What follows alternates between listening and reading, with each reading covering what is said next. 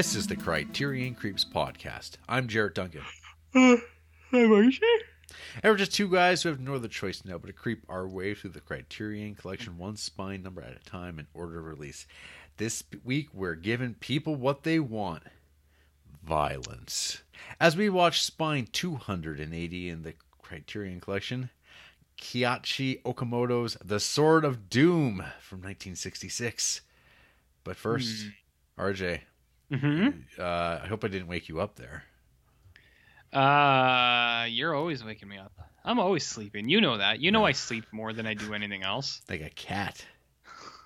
2/3 of the day, baby. Mm-hmm. 2/3 of the day. I actually do sleep a lot. And I mean, I think partially it's because I don't have kids, you know, so I can. And I will. Yep. I don't have to justify You'll take that liberty. Yeah. I mean, like because people are always like, oh, you're sleeping. And it's like, yeah, I like sleep. What's the problem? Do you know what I mean? Is it where you're a Viking? What do you mean? Is it where I'm a Viking? In Not sleep. familiars. No, I'm the other day I had a dream a cheeseburger was eating me. Was that a good dream or a bad dream? I don't know. It made me really kind of want a cheeseburger. Yeah. Did you get one? Not yet. Andrea wants me to eat healthy. Oh my God. So I try not to. There's no drinking, no beggars. Yeah, I mean, I could be the dude who just gets a pile of burgers and eats them in the parking lot, and I have. It's like she wants you to live forever. I know. Like, what's her deal? What a drag. I know, man. I know.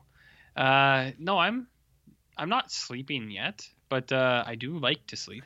Yeah. I'm a fan, and I hope to do it again soon.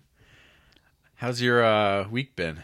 Did you receive a outpouring of support with last week's revelations? I received a lot of memes that mostly hurtful more than anything else. Really? You can't actually.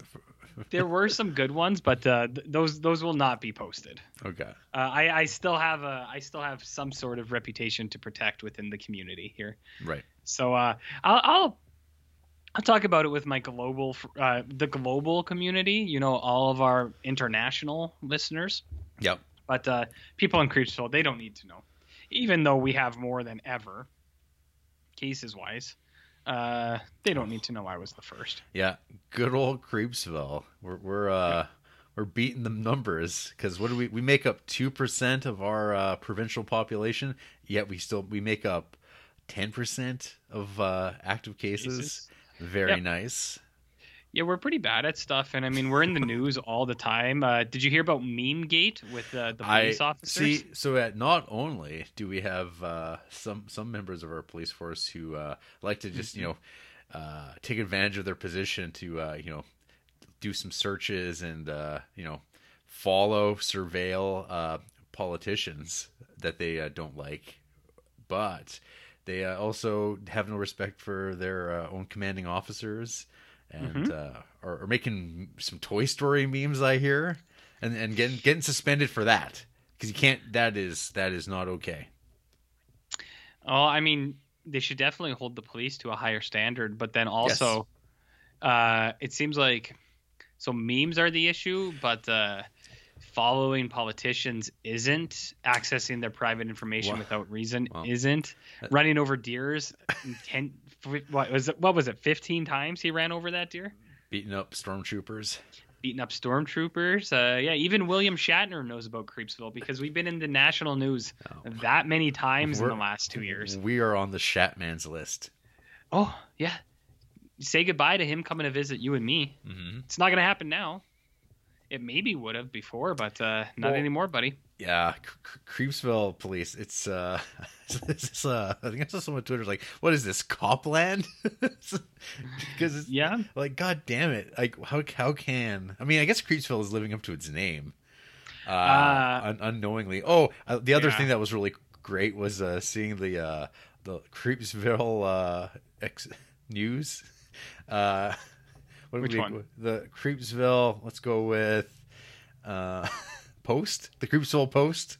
They had a picture on Twitter of our great police chief who said only God may judge us. Oh. But in the background, there's like a framed, Canadian flag, but it's black, and there's a big blue streak running across it, a line, if you will, and it's like, oh my god, like, what's wrong with you people? What's wrong with you?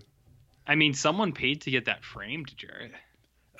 Was it a donation? And they went, oh, thank you so much. You're right. Blue lives do matter. Blue lives do matter. You know what the funniest thing about all that is? It's the fact that they think that was an intentional move from your old boy Donald. I know he's not relevant anymore, but he just didn't know what the colors were. That's all it was. When he colored in that blue line, Jared, he just didn't know. And I mean, I think it's kind of funny. In my mind, that is. Mm-hmm. So when are you going to get your Blue Lives Matter tattoo? Oh boy. Just got to wait till these restrictions lift, RJ. Just like you. So you can get your Borgnine tattoo? Borgnine tattoo, yeah.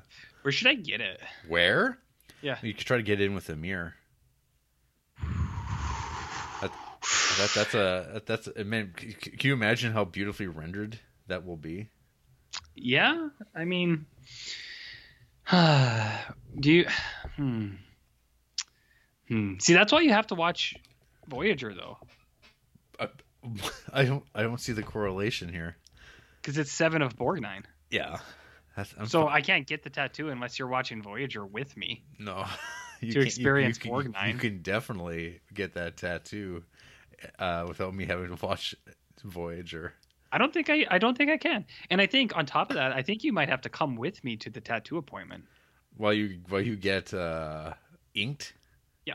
Actually, the first tattoo I got, I was 16, and 2 of my Chudley buds came, and they just sat in the corner and watched for like 2 hours. Oh, I could be that Chud. Yeah. Yeah. Usually they throw a movie on. I think I have a letterbox list of movies that have been playing while I get tattooed. Some of them, I think Face Off was on one time. That was pretty good. That was a good day. No. Yeah. What were we talking about? I don't know. What did you do this week? Did you go to Taco Time? I did. Did they give you enough sauce? Yeah. Oh yeah. They know me. Yeah. They know I'm 5 sauce Jarrett. 5 sauce Jarrett. So wait. I throw up the fingers and I wait in front of my face. I say you can't see me. Ooh. Okay, I mean, I know I've eaten with you, but I don't pay attention to stuff. So like, is it 2 sauces for tots, 2 sauces for inside your burrito, and then a spare sauce just for Dunkin'? Oh, Dunkin'. Or dipping? Well, that's 3 sauce for that burrito. Depends on the burrito, and also depends on the consistency of the sauce on that particular day. So are you more of a dunker, or do you open that bad boy up and just splat that shit in there? Oh, well, see, I dunk the tots. Okay. The Mexi fries. And then I take the cup, pour it on each bite. On each bite, I do a row, lay it down, and depending on the consistency, sometimes it's super runny, which that's the worst actually, because but when it's super runny, yeah, it's not very good that way. But when it's thick, oh, it's so hot, so flavorful. Mm. I hope someone gets a sound bite of this whole conversation and. Uses it for good and not for evil. Me too. Yeah, uses it for good. I think I'll probably call your boss tomorrow. Okay. I might even call the cops. Saying how thick it is. Yeah. And just say, have a look at this. What do you think? And just tell me, can we move on this or? My response will be, only God may judge me. Oh, interesting. I think you'd be safe then under that pretense. Yeah. No. Yeah. Interesting. I mean, I know that people just wanted to hear about if you've been saucing or not. That's all. That's all. People know I'm living nothing but health. HEELF. Not drinking. Not eating burgers, clearly. Although I'm going to try to push for burgers this weekend for the big premiere, Jared. The big premiere that is dropping tomorrow.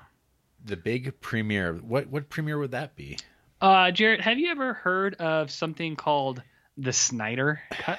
Is that what it's? So, do you think it would be better if they just retitled the entire movie just the Snyder Cut? I think it would have played better because I think at the moment I think it's Zack Snyder's Justice League. Yeah, I think that's the actual full title. That's terrible. Snyder Cut, because it's give him that's like the ultimate fan service. I think the cherry would have been hashtag Snyder Cut, one word, and that's what they should have titled it. Just in general, that would have been toot sweet. Do you think there are people who have their they're ready to capture the footage as soon as possible, and they're working on their YouTube video of like Snyder Cut explained what you missed? Like, do you think that's how that culture works? Like, they're just they can't wait. They cannot wait. I already have mine made. Oh yeah? What's yours? Well, you're gonna have to click on my YouTube channel to see. Yeah, no, those people definitely can't wait. But I mean, in the same vein, I can't wait for potential memes for the Creeps Instagram. I mean, people do realize it looks horrible, right? I mean, I have eyes, and I don't care that I've seen people have been saying like, hey, it's got a 74% on Rotten Tomatoes, and I think it's like down to 68% now on Rotten Tomatoes. I go, huh? It seems. Yeah, but those ratings mean nothing. I think it's the first time anyone's talked about Rotten Tomatoes in a long time. In a long time, yeah. I feel like those ratings aren't totally fair. I've always kind of been of the opinion it'll come out and people be like, yeah, it's a Zack Snyder film. It's better than the one we got, but and then I think that'll be it. That'll be it. What matters though is the movement, Jarrett. When are you going to get the Ayer cut for Suicide Squad? When indeed. Yeah. When are we going to get the Duncan cut? The Dunks cut of not the podcast. No one wants that, but the Duncan cut of, I don't know. What are you into nowadays? Sauce and minis? Yeah. I don't know if you heard.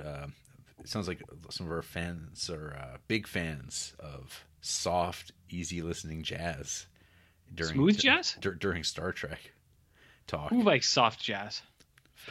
Fans. Oh, so Sugarhead had mentioned something. He's like, "What is up with the smooth jazz being played over?"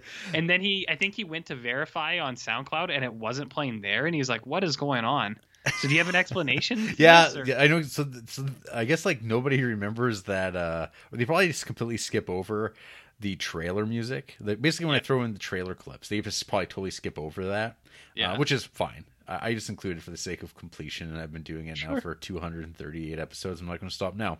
Yeah, that weird music was during the L'Eclisse trailer. And when I was editing last week's episode, I forgot to delete it because the week that during the Eclipse, we only did our preamble for like a mere hour and a half, as opposed to our usual 2 hours. So that clip was like a sliver on my screen, and I just like skipped over. I did delete the musical selection from right beforehand.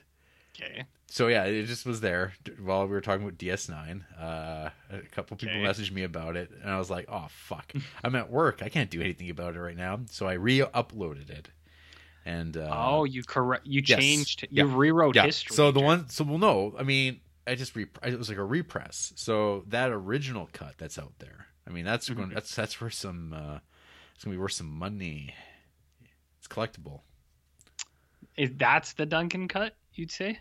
No, the one that's available now is as the collectible as the maker desired it to be. Well, no, that one's rare because there's however many downloads there were up to at that point. That's all there will ever be. That's how digital works, right? It just stops. So I mean, if somebody wants what an NFT is? Yeah, they can make a token out of that. And whatever, rack up 47 years of electricity by its existence, and it'll be cool. Would you make a token out of that? No. I'll leave that to the bad people in the world. The Duncans? The extended Duncan family? Yeah, exactly. The extended Duncan family. Gotcha. Yeah, I'm fine with that. Cool. Yeah, I mean, that's fine. Like, I don't know. Is that fine? I think that's fine. Is that fine? I think that's fine. Is that fine? RJ, we got emails. What kind? 4. Email 4.2 emails from females. I don't know. Okay, I don't think so. I'll allow it. First off, we got Sam Sanchez. Oh, baby. With an email entitled COVID Creeps. Mm-hmm. Mm-hmm. Hey, guys. So, last week, RJ talked about his experience with being 100% responsible for the COVID breakout in Creepsville. Wow. And Huge. wanted to first say, glad to hear he's, relatively speaking, doing well. But want to, I guess you're alive, RJ. But doing well, but did want to echo a lot of what RJ has been experiencing since. My taste and smell has been pretty much fucked since, but to varying levels, I'd say. There are a lot of foods that taste the same to me, or at least close enough where my brain accepts it.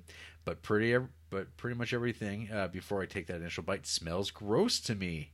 Yep, that's really similar to me too. And like sometimes like I have good days and bad days. Some days like things taste okay, and then some days everything tastes like shit. So I suppose sulfur is a good way to describe it, though sometimes I seem to smell a gross citrusy type aroma. Either way, it's pretty gross.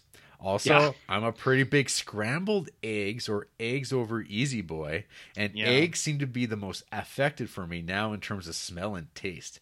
Yeah. I'll still partake, but have to get over the initial hurdle of the gross smell.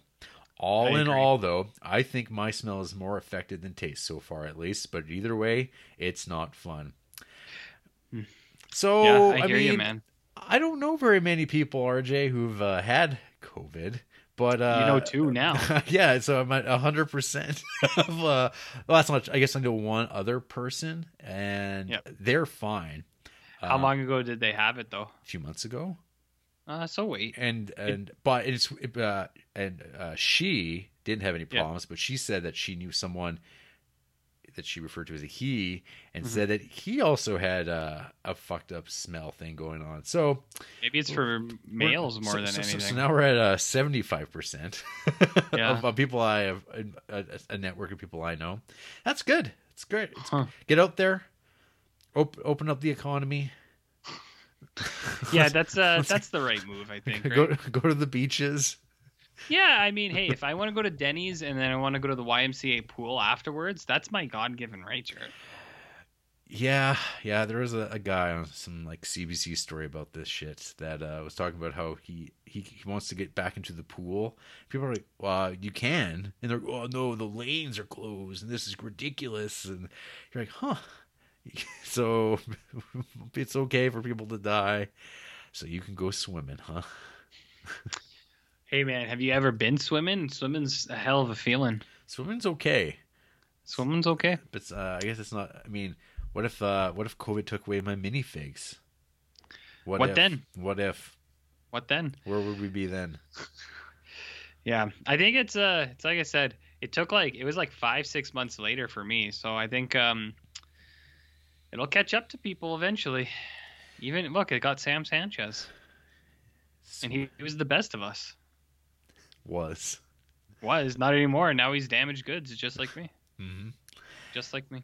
And to also touch on last week, it was random to hear a podcaster I would listen to get brought up on who hated this movie section, and it surprisingly was one of the better received ones that you guys mostly agreed with. Patrick Ripoll was the former co-host of the Directors Club podcast, which actually was nearly as ambitious as the Criterion Creeps track, which is probably why they called it quits after like 6 years. Wow. They had a bi-weekly show where they covered a specific director. The initial intention was to watch like 2 movies from that director, talk about those in depth, and then talk about the director in general. That quickly turned into both hosts cramming nearly every film in a director's catalog in a 2-week period, doing an episode covering as many movies chronologically, and then doing the same again for the next 2 weeks with a different director.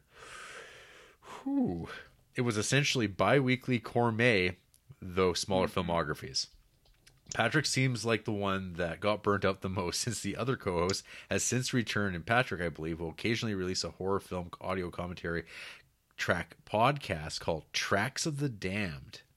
It was pretty fitting that Patrick got brought up on that episode where I mentioned Hal Hartley, because when I mentioned that Hal Hartley was divisive, I actually was specifically thinking of Patrick, because on the Hal Hartley episode of Directors Club podcast, Patrick hated pretty much all of Hartley's movies, and his opinion there is the main reason I'd always hesitated going back and revisiting. And I'll just update that I've been going back and watching his filmography, and I'm definitely still a fan, but can see it turning off a lot of people. That is quite the coincidence. I mean, it's more than I would have ever assumed, but I guess I don't look into things, so how would I have known? But that's pretty crazy. Yeah, and I have seen that Sam's been delving into the Hal Hartleys and 4-starring those pluses. So yeah, I love Hal Ashby. He's a great guy. Yeah, great guy. Crazy hair. Have you ever seen his hair? No. It's wild looking. And lastly, you guys never went back to Criterion minigame with the wacky drawings. For shame. All right, guys, yeah, you forgot. Take care. I did forget, but you know what? I could resurrect this at RJ if you can access your email. My email, right? Yeah, okay. Yeah. I forwarded it to you. Whatever. I got you. Back on the 3rd. I found it. Okay. You got it. Okay. So, what do we got here, RJ? First, number 1. So we get to describe this drawing. Stoneham. So it is a stone and a ham. Yes. Is there a movie called Stoneham? There is not a movie called Stoneham. What else could it be? Rockham? Okay. There's no movie called Rockham either. What about Boulderham? Boulderham. I'm not changing the second part. It's ham. It's a ham. It's a ham. It is a ham. Yeah. And I think that is I think that could be a boulder. Boulderham? Say it out loud, RJ. Boulderham? Boulderham? Boulderham. Boulderham? Boulderham? I'm not gonna get it. Actually, you're so fucking, you're like on it. You are. Yeah. Bull Durham. Yeah. Oh, Boulderham. Son of a bitch. Wow. Was that the are these the actual Criterion drawings? Oh, okay. Yeah, these are I was gonna say Sam didn't make these, did he? No, god damn. Have you not been paying attention? No. I never paid attention. It's that guy who died. These are his drawings. Oh, okay. That he did for Criterion, and they don't do them anymore. Boulderham. Boulderham. You did it. I did it. Okay. Okay, number 2. We have like a face, and the same face with their hand over their face, and underneath the first one it says then, and under the other one it says now. I'm gonna guess the Nuremberg trials. Yeah. Yeah, that's kind of what it looks like. Okay, wait. C, something like C before. Not anymore. That's a movie, right? You're pretty close, buddy. C before, blind now. Blind. Shit. I did not look at these answers. I don't actually know. I know, but I kind of like, I had looked at this, and I got it. But you have the answers too, I guess. But it says answers at the bottom, but I never scrolled down. Yeah. C? No, I got half of these. Okay. I did not get Boulderham. You didn't get Boulderham? I didn't think about it that long. I went to the other ones, and then this one I also like. The next one is yeah. Anyway, we'll do this. Okay. What do you think? Okay. Let me know if you tap out, and we just move on. I think like this one's difficult. It's got something like C in there, like something with boats, maybe. It's fun. It is curious. You're wrong, but you're like not that off because you're on the right path. But when you know, yeah. Okay. I'm done with 2. I see them. Cloud Atlas. Okay. Don't look now. Oh. Okay. It's pretty. Right. That one's difficult. I don't know. I don't know about that one. Pretty tough. I don't get it, but I see it like that. I mean, if you didn't have the first part of it, it would make a lot more sense. If it's just the now and the don't look, I think I probably would have got that. But I was focusing on the first part, and that kind of threw me off. So number 3, we have a blue lion. A really malnourished blue lion, Jarrett. Malnourished. I'm gonna say, what's that movie with blue in the title? You know, blue is the warmest color. Yeah. Is that your That coming of age sexual film. Is that your final answer? Yeah, let's go with that. RJ, Yeah. you're so damn close. So this malnourished lion.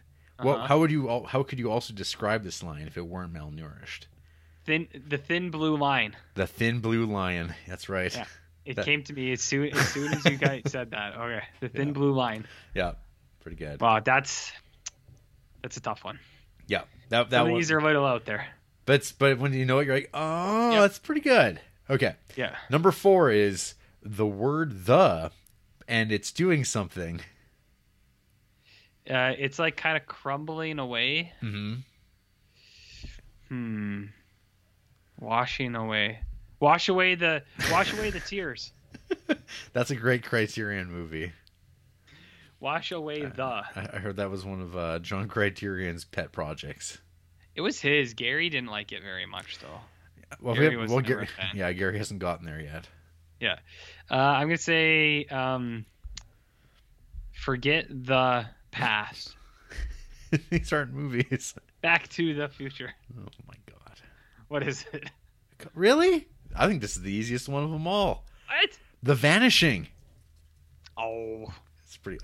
Bull Durham was easier than that. I don't know. I thought the disappearing. I think when I scrolled through, I went, "Oh, it's The Vanishing," because I did remember that one specifically, and I do remember guessing it way back when. Okay, number 5, I also think is like bang easy. It makes me think of There Will Be Blood. Yeah, but that's not in the Criterion Collection. Sunday, Bloody Sunday. There you go. And Gotcha. it is a drawing of a Sunday beside a Sunday that's got blood on it. That one is a slam dunk. that one's not bad. Yeah, that one's very fair, and like not tortured like some of the others. Number 6, I think we'll see. What do you think, RJ?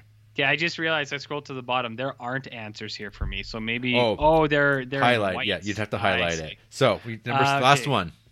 So there's a big kind of bush, and then a heart and a little bush. Yeah. So big bush loves little bush. Yeah. What about W, the movie with Josh Brolin? You're gonna say fuck off when I tell you the answer. Okay. Something in the weeds, maybe, or you're on the right track. Love in the tall grass. It's in the shit ass. It is vegetation. You are correct. It is a large vegetation with a heart looking toward a smaller bundle of vegetation.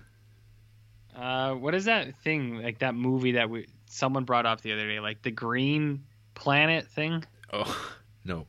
Not that? No. I'm going to say Monsanto v... when did they get hit with all those cancer cases? Remember that? What is this? Is it a RJ? Is it a bird? Yes. Time After Time? No, that is not in the Criterion. It is a movie though, but it doesn't really make sense of the drawing. Name another. Name another herb. Dill? No, that's not dill. It's not dill. What is it? What is it?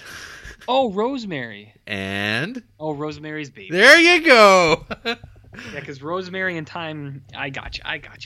Yeah, see? It's Rosemary's Baby. Rosemary's Baby. Okay, that one was tough. That one took me a second. I couldn't tell that it was rosemary.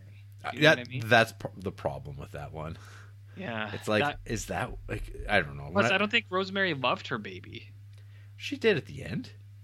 Did she? Yeah. Oh, yeah, I guess. See? She didn't before, though. Spoilers. Well, who hasn't seen that movie? No. It's like 100 years old.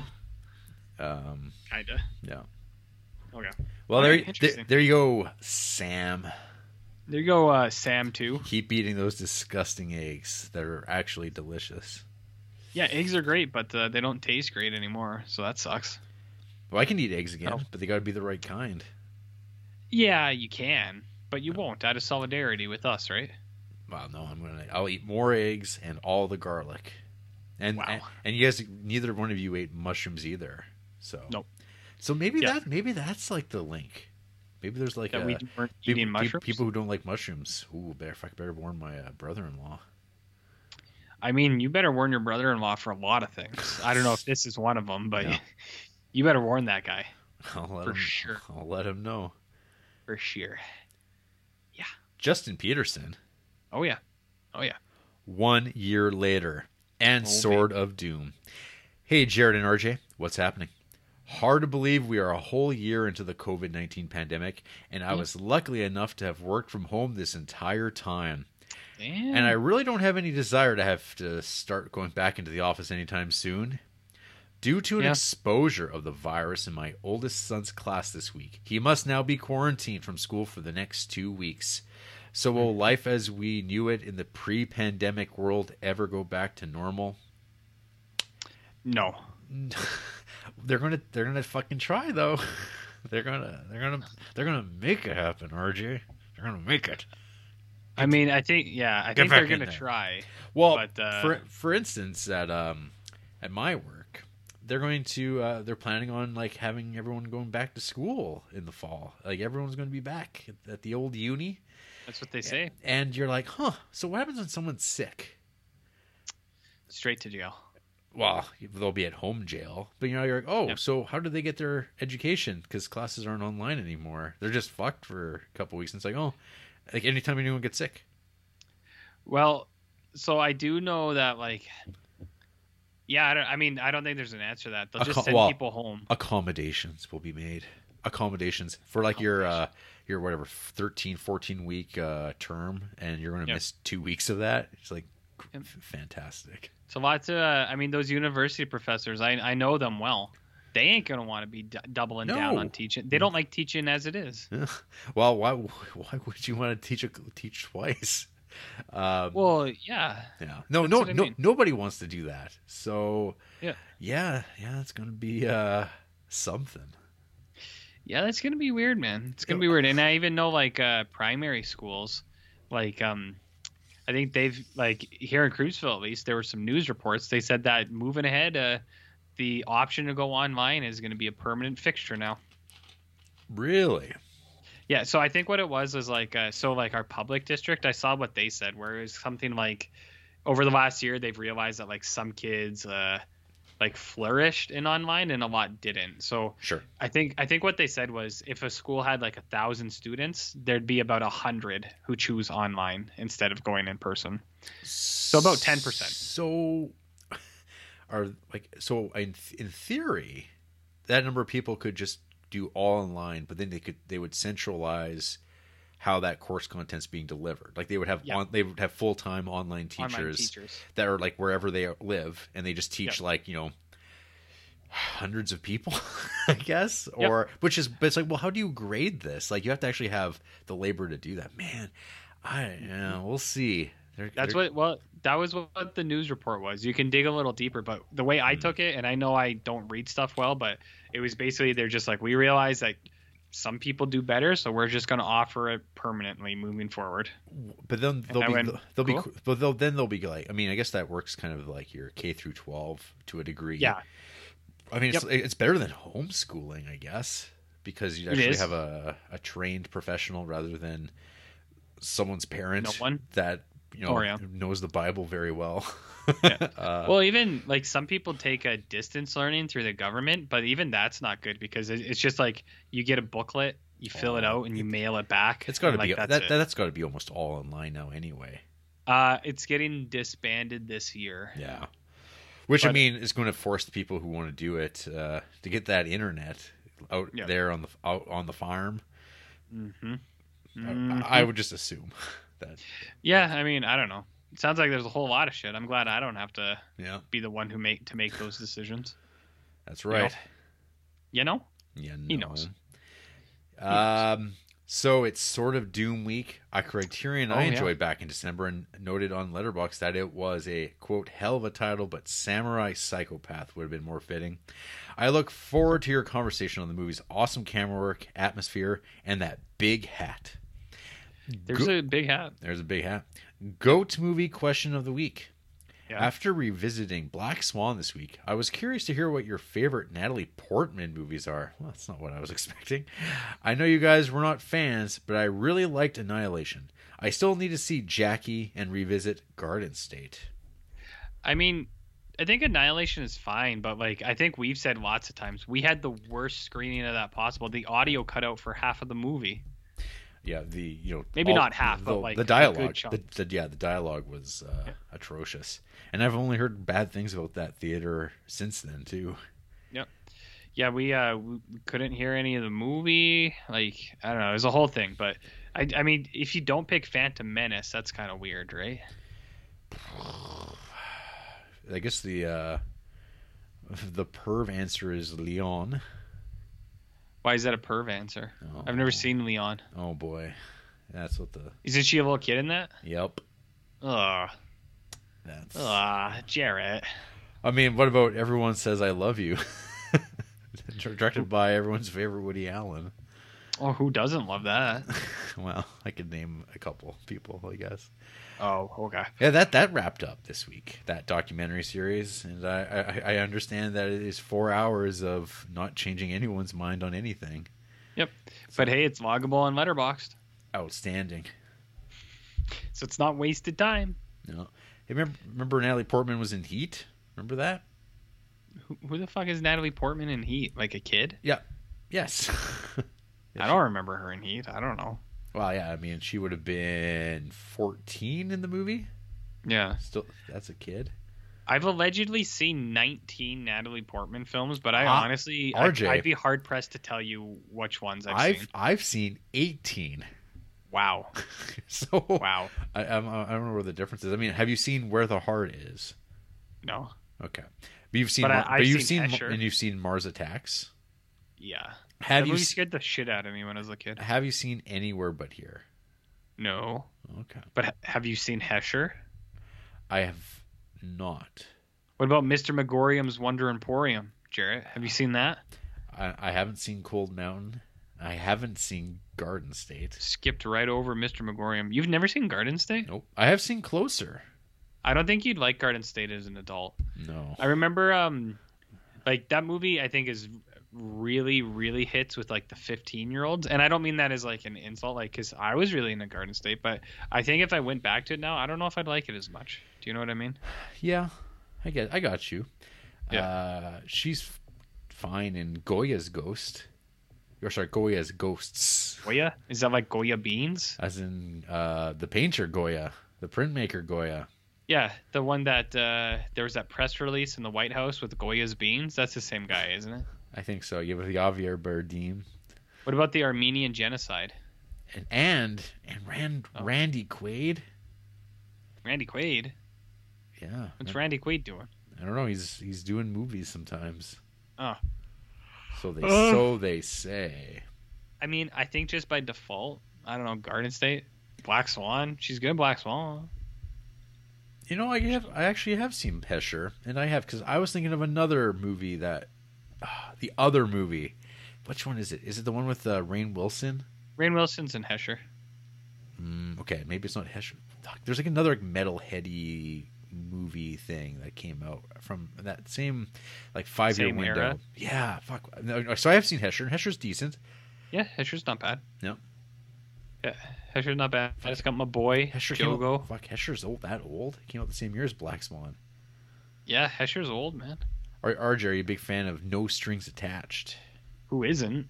I think I've seen parts of that movie, actually. Have you seen Your Highness? Yeah, that's one of the worst fucking movies I've ever seen. That's unfortunate, because I've heard that like all across the board. And you're like, man, they really had to fuck this one up, didn't they? It's genuinely bad. It's not even like one of those ones where it's like, oh, it's kind of goofy, you know, like a Danny McBride movie you'd want to watch kind of thing. But yeah, it's outright bad. And I think David Gordon Green is probably outright bad as well. Well, I don't know. Prince Avalanche is okay for the David Gordon Greens, but I don't know, dude. Man, all these things, song to song. That's Terrence Malick. I know, as is Knight of Cups. Oh yeah, remember when Knight of Cups came out? Vaguely. I do. Do you remember when Thor came out? Yeah, I saw it in theaters. Remember when like everyone else? Thor Dark World came out? I didn't see Thor. I have only seen like Thor in bits and pieces on a TV at Thanksgiving once. And I've never seen The Dark World. I mean, I've seen that movie. I'd be hard pressed to tell you what it's about. I'm glad they brought her back for Avengers Endgame, though. I don't know if she I don't even remember her in that. She got a credit. I don't remember. She's there, I guess. I just don't remember. I don't remember, Jarrett. Whoa. Game talk. Oh, yeah. What were some of your favorite racing, fighting, and arcade games growing up? Unit Racers? Racing. I enjoyed Mario 64, Star Wars Episode 1 Pod Racer, and Cruisin' USA. I mean, I guess like a Mario Kart would fit. Probably the original. I think that'll work with everyone, right? Yeah. But I never really got into the Gran Turismo games. Yeah, those are fine. Yeah, I never really got it. One of them came with my PS1 when I got it, and I played it a bunch because I tried to make it cool, but I was never really into it. I remember playing Cruisin' USA at the arcade. Yeah, that's not bad. What about Crazy Taxi? I played a little bit of Crazy Taxi, and I think that's a much better game than Cruisin' USA. Fighting games. Wait. Oh, sorry, RJ. Sorry. I've the Mario Karts are good. Start. Yeah. I'm going to throw out an obscure title for you that I played on Xbox. It's called Quantum Redshift. Yeah. That is a high-quality racing game. It's the only one you need, and I'm going to leave it at that. Okay. Quantum Redshift. Fighting. Justin Scott. Street Fighter 2, Mortal Kombat's 1 through 3, and I'm not sure if you meant to write Primal twice. Primal Rage. I think there's just it's just a Primal Rage, but I could be wrong. Yeah, Primal Rage. Yeah, just one of the Primal Rage. Yeah, just Primal Rage. Yeah, that makes sense. Okay. What about you, big fight boy? Fuck. Oh, I played a lot of fighting games. Fighting games? Oh yeah, there was the Ninja Turtles fighting game that was actually really good. That one's not bad. Tournament Fighter. Tournament Fighter. Yeah, that I love that. I played Baxter Stockman. Fuck. There's like in the weird characters they threw in there too. Yep. Yeah, there were some fun ones. This is not one of my favorites, but do you remember Clay Fighter? Oh yeah. I know. I was gonna say Clay Fighter, and then the subsequent Clay Fighter 63 and a quarter or whatever the N64 one was. Yeah. Clay Fighter was cool. Well, I mean, it gets by on its look rather than like it's a pretty like generic fighter, but yeah, she's a little clunky. And I played a fuck ton of Street Fighter. All the Street Fighters. Street Fighter 2, Super Street Fighter 2, Street Fighter 2 Turbo, Super Street Fighter Alpha Deluxe, ass shit, fuck. That was the best installment, I think, though. Ass shit? Ass shit, fuck. That's the best installment, you said? Yeah, that one's really. You look it up. It's I'm sure it's loggable somewhere. Just Google that, right? Yeah. Just Google that. I don't know how that's going to go, but. Oh, okay. I mean, yeah, I think who amongst us didn't play the Mortal Kombats and the Street Fighters? Clay Fighter is pretty good. Killer Instinct was a cool one. Which is fits right alongside Cruisin' USA. Yeah. Yeah, Killer Instinct was cool. I like that one. Good stuff. You could be the wolf. Man, that was spooky. What you're not going to say Super Smash Bros? Well, I don't know. Like, I feel like Tournament Fighters, and I feel like Smash Bros is its own thing. Like, I don't.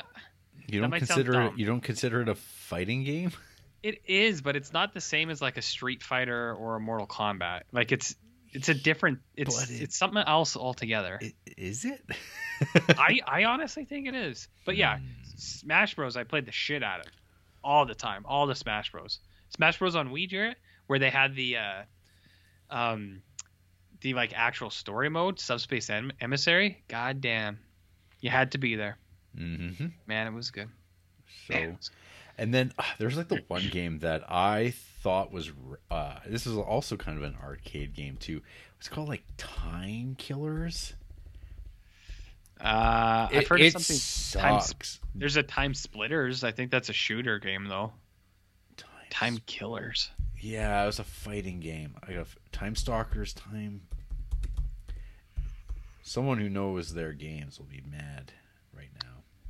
Well, they don't do the podcast, so it's okay. Time Killers. I think that's it.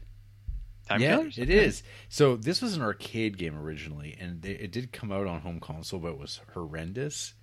Mm-hmm. But I thought this game was so cool because you had weapons, and you could decapitate each other. Were you a violent child, Jarrett? Well, I mean, I thought it was like cool to be like a neat alien that could like bite off your opponent's head. I was ready. I was ready in this world for Mortal Kombat and fatalities. So wait, how good were you at fatalities? Pretty good. I mean, I suck now. Or did you just Real did you just dogpile them? No, I figured out fighting games really well. I had technique because I would buy those guides because this was in the old days. Sounds about right. Yep, I would buy them, and so I could remember, I could look at the controls and actually see what they were and figure all that stuff out. So I would get better. And now I play those games, and man, I didn't retain a goddamn thing. I suck. Finding the computer, whew. I also hope someone soundbites that. I suck. I suck. And sends me the audio thing so I can drop it whenever I feel like. Whenever you want. Like a real podcast with drops. Well, we've never pretended to be a real podcast. Come on. No. That's not what we're doing here. Not at all. It's not what we're doing here. Yeah. Wow. Yeah. Huge. What? Huge. And Huge. for arcade games, TMNT, I'm not sure which Turtles one. I guess it Turtles was like in Time? Well, there's I remember playing it a little bit on arcade back when, but I definitely played the Super Nintendo one a lot. Yeah. And the Simpsons arcade game. Ooh, the Simpsons arcade game is good. It is. Yep. X-Men. Yes. Yes. Yeah, X-Men beat 'em up is real good. Yep. Real good. And Skee Ball. Skee Ball. Wait, is this Jay Peterson or are you talking about Skee Ball? This is Jay Peterson. Yeah. Skee Ball has its place, but you never get enough throws, you know? You never get enough throws. Damn Skee Ball. Yeah, I mean, I've mentioned before, the Alien vs. Predator arcade game is pretty awesome. Yeah. The Terminator 2 shooter. Oh yeah. Did you ever get a chance to play that? I remember it. I don't remember the game itself. I remember the arcade, like the cabinet of it. Sunset Riders. Yeah, Sunset. Friend of the show, Ryan Nagel has that. We played it together. It's a good game. On Super Nintendo. Yeah. Okay. Yeah, it's the Super Nintendo one's I think the best port of the arcade version. Yep. Yeah, Sunset Riders is a super cool game. Yeah. But yeah, I definitely at this point probably could recall more pinball games than arcade games specifically. Yeah. Played a lot of pinball at Rutgers. You remember Rutgers? Oh, Jared? I remember. Do you remember Laughs, RJ? I do remember Laughs. We had a whole pile of tickets for Laughs, and then Laughs went out of business, and we went, fuck. Sure did. Did they give you your money back? No, they didn't. No, they boarded up the thing. I remember laser tag. Yeah, laser tag at Laughs was cool. Turned the lights out and stuff. Damn right. That's the only way it's going to work. And everybody glowed. Man, that was cool. Real cool. Those were the days. Yeah, Laughs was good stuff. When was the last time you were in an arcade? About a year ago, exactly, in Colorado. We went to an arcade bar. That's where it happened. We played that Simpsons game there. I think we played the X-Men game a little bit. Yeah. Well, do you have a Dave & Buster's anywhere close to Creepsville? And when you were kids, was there a Chuck E. Cheese or Showbiz Pizza? Well, there was a Chuck E. Cheese in Calgary. Okay. But that's it. Yeah, and that's a little far for us. Yeah. Wow, for little kid legs. Hoofing it all the way to the big city. The big city. Big city. No, we had Laughs and Rutgers. We had Laughs and Rutgers. Well, Rutgers, come on, barely counted. Yeah, Rutgers did barely count, but I'm still counting it because I went to Rutgers. Do you have any Rutgers tokens still? somewhere? I might. I mean, I don't throw stuff away very often, so I could have a Rutgers ticket somewhere here. I noticed you, or at least I maybe missed. You didn't post about the cereal giveaway. Holy shit! Maybe that'll be my Snyder post for tomorrow. My Snyder cut. Well, yeah, you really dropped the ball on that one.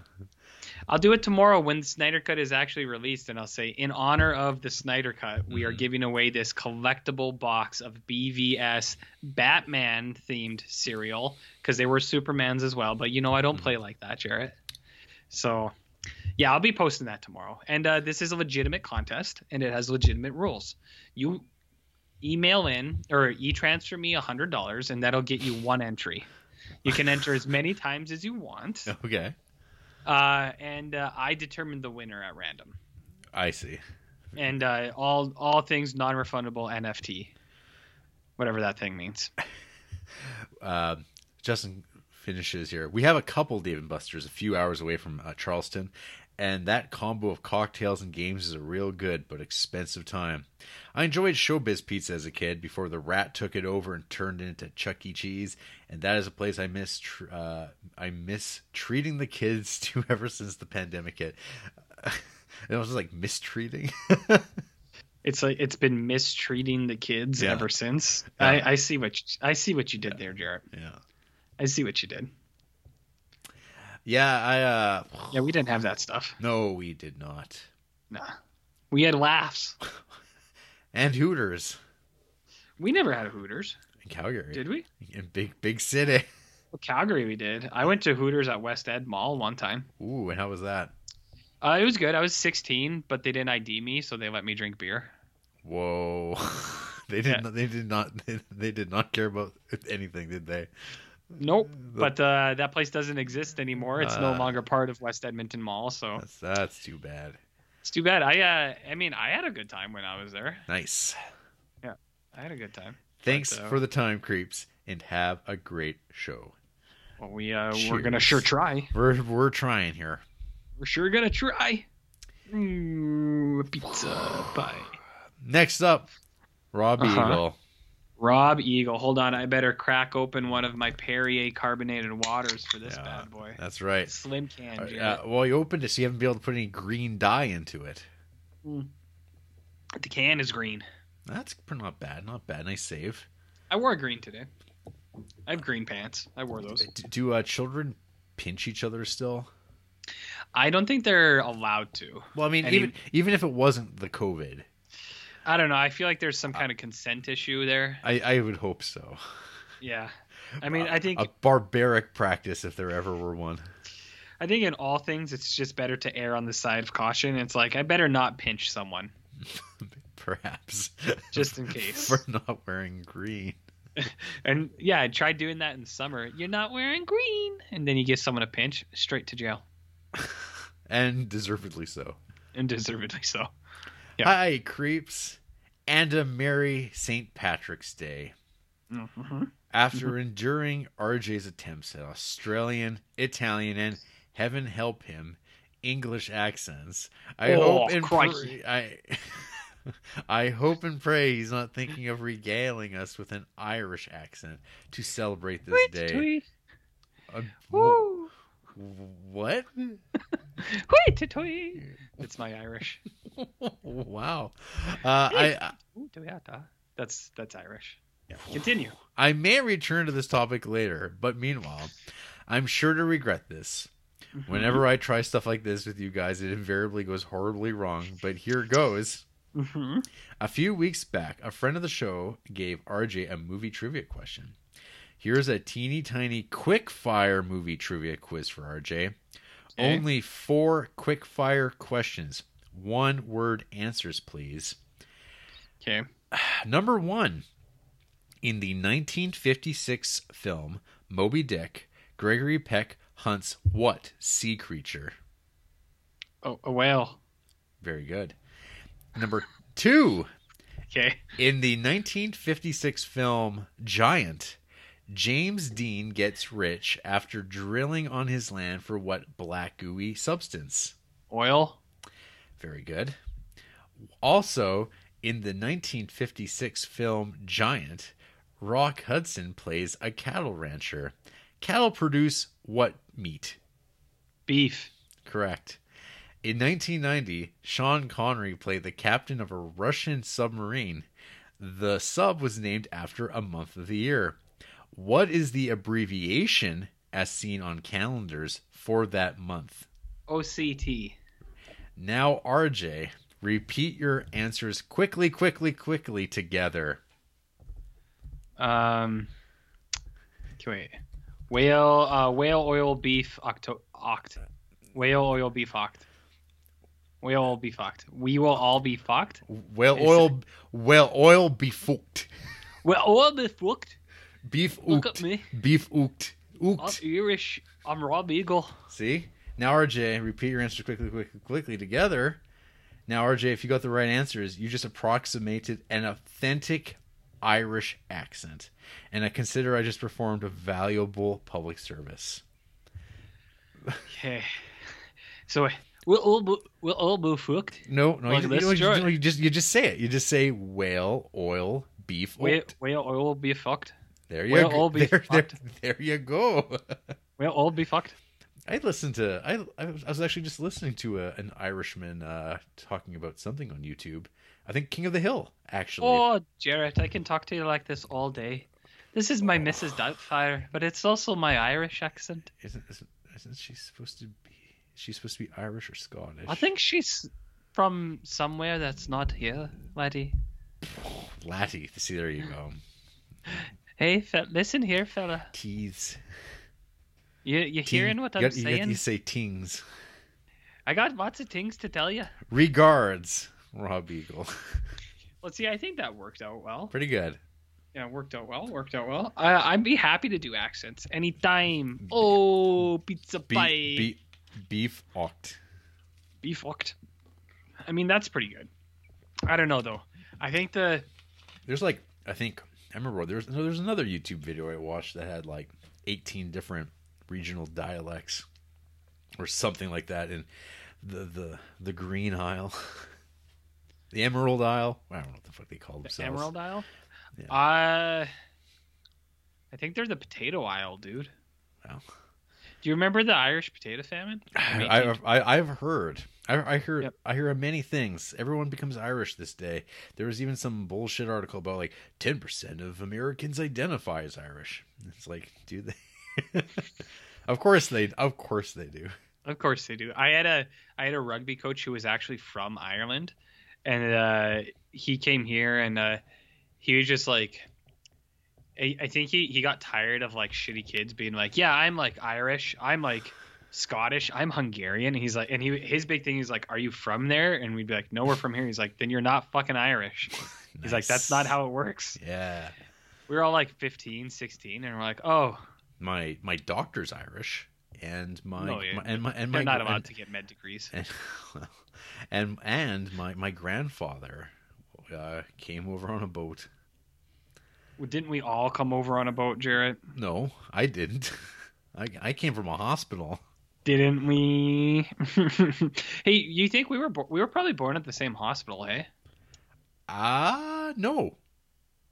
What do you mean no? Nope. That's not. I was not. You weren't born here? Yes, I was, but I was born in what was St. Mike's, I believe. Oh, yeah. Yeah. While I was like, I think there was like renovations. I've heard this story before. I can't remember the deets. Huh. You just had to be different, huh? I had to be different. Just had to be there was a transition period where the Creeps Hospital did not exist quite yet, or was just getting built or renovated or whatever you want to call it. And now it's got another name. I can't believe this. This is horse shit. The hospital? But you know what's not horse shit? What? Sam Loveland. Ooh, Slam Love Machine. Our final email of the night. Sam number 1. No subject. Dear Creeps. Formerly number 1, RJ. Okay. Oh, right. He what did he conceded his number 1 ranking? Yeah, he relinquished it. Yeah. That's fine. Dear Creeps. Sorry to hear about you, RJ, getting COVID a year ago. Props to you for keeping that a secret for a whole year, because I'd probably have a hard time keeping that to myself, especially if I was the co-host of the #1 globally recognized Criterion podcast.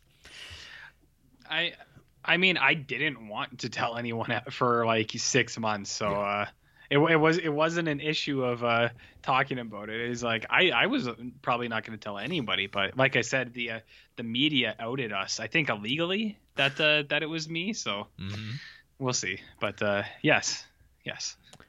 I'm glad you're not like dead or anything. That does suck about garlic, though. About 90% of what I eat has garlic in it, so I would have a pretty rough time not being able to eat it. Indeed, Sam.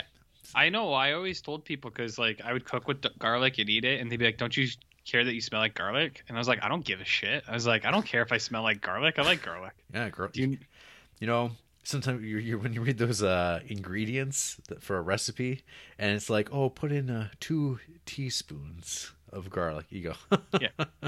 I'm gonna take that as 4 cloves. Oh, no, RJ, no, more than that. 4. Come on. I mean, you gotta go heaps. Yeah, I've done heaps and bounds of garlic in my day. Yeah, heaps and bounds. Yeah, you get that tablespoon, but it's like kind of like a big round ball floating in that. That's how people have described you, also. Floating ball of garlic. Yeah, just sitting there. Yeah, some people have. Delicious. On a related note, I got my first COVID vaccine shot today. Ooh, shit. Good for you. And Sam's a young man. Yeah, I know. Remember how no one in Canada can get a vaccine shot? That's pretty crazy. Hey, we're at like 10%. And of total possible. Like, and that includes like newborns. 10%. The US I think is at 25%. So yeah, but didn't they also vaccinate like the entire population of Canada in like a week, basically? I beg your pardon?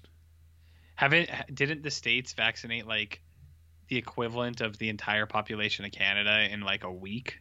Something like that. They might have. Or they were doing like 1 million a day. And what does Canada have? 30 million people? Almost 40. Almost 40? Okay. Yeah, we suck. We're getting there. We don't have the manufacturing, and and we're not making our company say you gotta only supply this to Americans first. Fuck the rest of them. Even though that's not how this works. It's not like as soon as we get it everywhere else, it stops happening. It's like, no, we should probably be like trying to spread the wealth so we all come up together simultaneously. Because it's not like it's like, oh, we got vaccine, we can travel around. It's like, no, you can't actually. No. You can't go anywhere still. Like until everywhere like should be treated this way, because that's how the mutations are going to happen in these like little weird out of the way places that get left behind, and then suddenly it's like, oh, this one's much worse. This will be the one that causes people to melt and like vomit up their blood and die like in 24 hours. That's what people were wishing for, I think, when they're like, whoa, I gotta stay in my house. I think similar effects come from listening to this podcast. Probably. No? And us talking about COVID. So far, not too bad. Although there's some discomfort just in the spot I got it on my arm. That part hurts when I move my arm around too much. I'm nervous about getting the second shot because that second one made my mom extremely sick for like 3 days. I've heard that. Yeah, that's a friend of my parents. They're a nurse. They are a nurse, and they said they were fine for the first one, and on the second one, there was only a day though, I think, but I'm not sure which one it was. But it's going to impact people differently. Is this the MRA one then? Yeah. MR. Yeah. It wasn't the men rights activist vaccine. Yeah, sorry, I meant the RNA one. Yeah, I know. Yeah. Yes.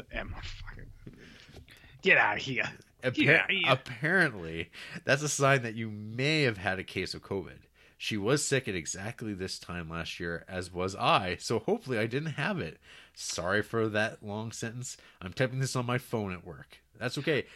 I mean, that makes sense, actually. Well, so for instance, RJ and I, before coming on the air, I had mentioned how our chief medical health officer said that, only about 25% of active cases are known at any given point. So there's a chance that you were just asymptomatic or just were like, oh, I'm kind of sick, and it was ripping through before anyone knew it. Or there's like the hundreds of different things you can be sick with simultaneously, and it's just a bad experience getting the second shot. Yeah, who knows? But I do think though that it probably sticks with you because like I think I mentioned before, I think I played it off like someone else, but it actually happened to me where I was going to get tested again in the summer, and the health officials told me not to.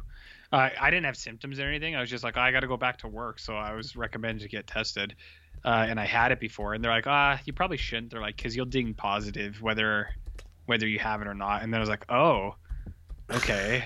So I think that's like, so if you get the vaccine and then it's sick and like it was a sign that you may have had it before, it sounds like it just sticks with you, right? Like it doesn't go away. So maybe that's part of it. Hooray! Whether you know it that you have it or not.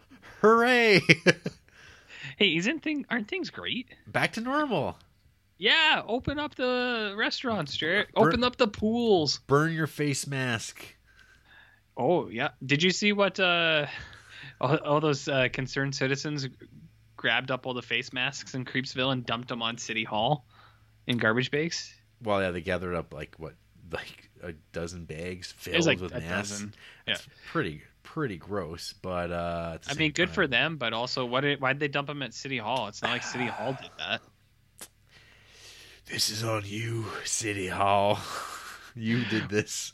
You did this. And it's like, what? No. Sam asks, what are some of your favorite medical or hospital-based movies? I like the movie Hospital Massacre, which apparently Jarrett wasn't a fan of. Medical is a pretty loose category, so hopefully you guys can come up with some good ones. Anyways, thanks for your time and solidarity to RJ. Sam, thanks, brother. Slam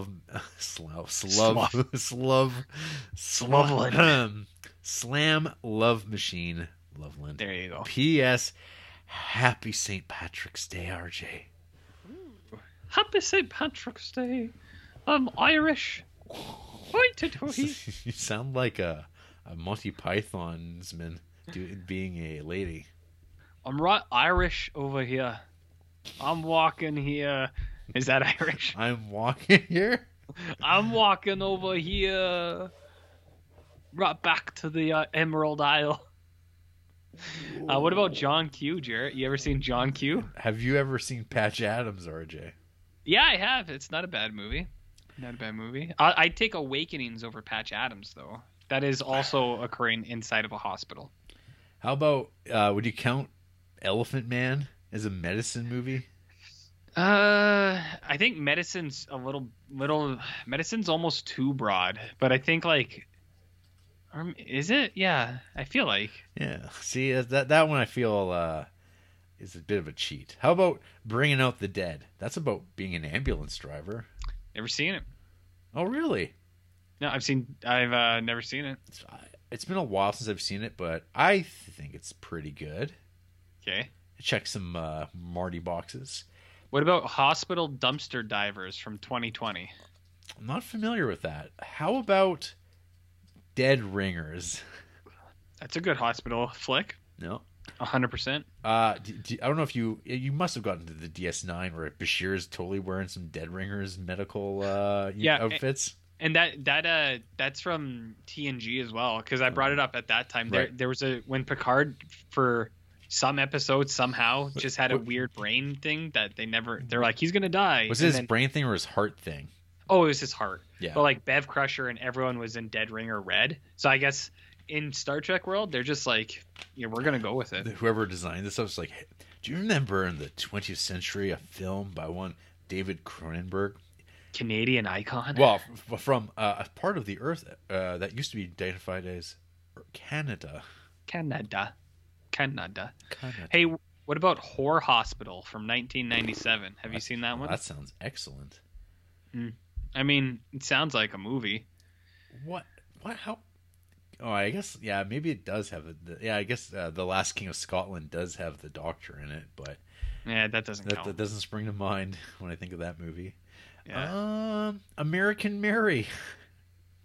Ugh, no, thank you.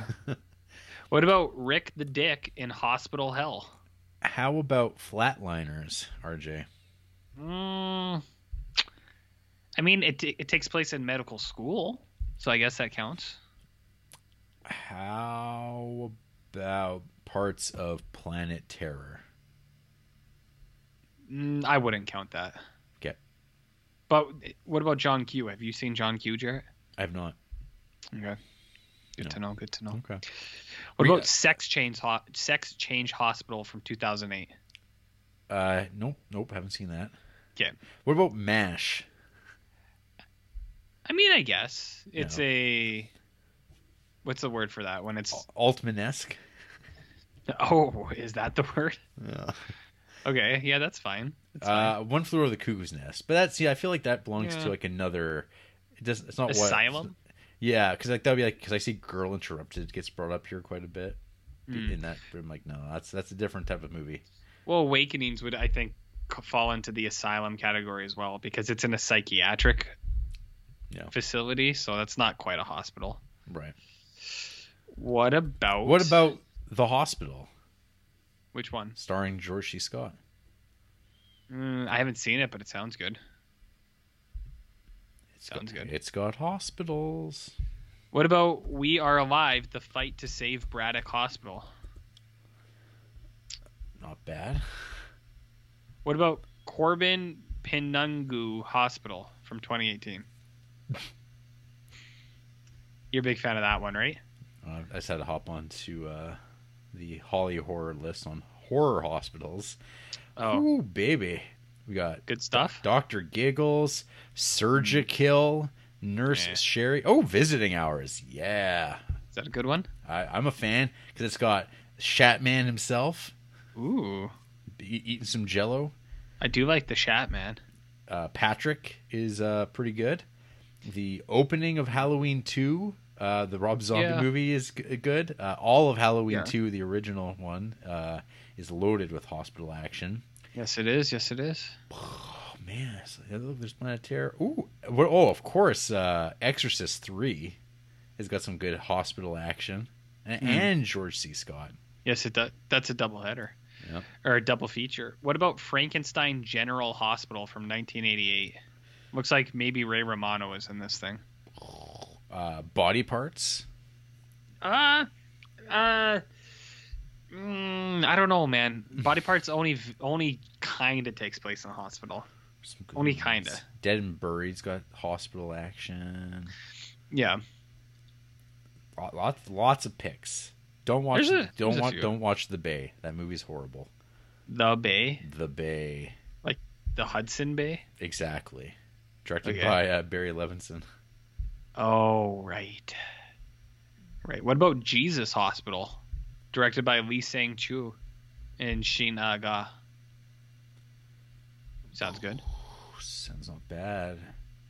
Ghost Hospital? That sounds cool. Many picks. Yeah. What about Uncle Bob's Hospital Visit? It's a 14-minute short cartoon. Ooh. Wait a minute. This sounds weird. Uncle Bob is getting up in years, but manages quite well, thank you. Then an unexpected illness changes everything. Suddenly, he's scooped out of his safe and familiar surroundings and deposited inside the foreign and chaotic world of the hospital. Here, the once self-reliant Uncle Bob becomes vulnerable and dependent. Nobody likes a dependent. This sounds kind of weird. Like it doesn't sound like the kind of thing you'd want to watch. Mm-hmm. Do you know what I mean? Hey, remember The Void? I know the Noid. Is the Void similar to the Noid? Yeah, kind of. Do you ever avoid the Noid? No, I run toward the Noid. The Noid. See, even the Void, even though it takes place in a hospital, I don't feel like it's a hospital movie because the hospital is just the setting. Right. I guess that's the point. Mm-hmm. But I'm thinking of movies that actually involve the hospital, like as part of the plot. Well, I mean, it's totally inside of a hospital the whole time, but yeah, there's not a lot of there's no the doctors administering illegal experimental drugs, like in Reanimator, or The Kindred. Ooh, you know what takes place in a hospital? Blade. Does it? Oh wait, there's a scene in a hospital. Well, it opens up in a hospital. Yeah, and Blade 2 opens up in a blood bank, which is. You know what's on this list? What? The Incubus. Yeah, there's some hospital stuff in the the Incubus. And semen. There's a little bit of that. I wouldn't know about those things, but from what I've heard, there's a little bit of that. Yeah. Heck yeah, RJ. Heck yeah? Heck yeah. Seems a bit much. Yeah. Strong language here. Yeah, strong language. I'd say dial it down, buddy. Dial it way down. Oh, The Hidden takes place in a hospital for parts of that movie. Oh, yeah. For parts. Yeah. Well, that's it for emails, RJ. Oh, well, look at that. We've only been talking for an hour and a half. Not bad. Not bad. Not bad. RJ, what you been creeping on this week? Did I watch a movie this week? I I don't think so. I see you logged something about sharks. Oh yeah, I watched a documentary called Shark Water. It's RJ, it's not even Shark Week. What the fuck? You gotta save that till August. Fuck. This thing's a real bummer. Oh. It's about like overhunting of sharks and stuff like that, and shark fin soup. Aw. And this thing, it has graphic imagery, Jarrett. Oh. Graphic. Like, is it like a slaughterhouse of the sea? Oh yeah. This thing was like way more than I thought it was going to be. It's 90 minutes. I would say 40 minutes of it is scenes of animals getting sharks getting their fins cut off and cut open in half and then thrown back into the water, and then people doing equally grisly things to other aquatic animals. It is horrifying. And the point, it's this guy who he's a Canadian guy actually, and he's he was a free diver, and he swam with sharks all the time, and he's like, sharks aren't dangerous, but then he talks about media perception of sharks, and then he has tons of footage of shark hunters, and because all they care about is the fin, right? So they cut off the fins and then they throw the bodies back into the water. And then what happens? They take the fins back to wherever they go, and they sell them to what people. happens to the shark? What do you think happens, bud? What if I cut off your arms and legs and just threw me in the water?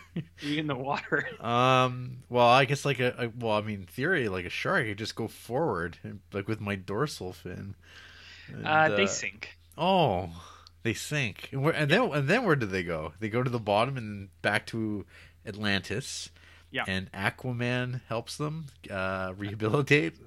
If only. He gives them less delicious fins. Yeah, if only, Jarrett. If only that was the way it worked. Oh.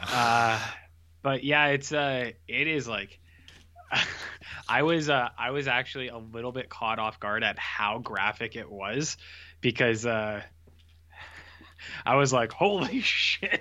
I had to stop it for a second, and I was like, all right. I was like, hold on.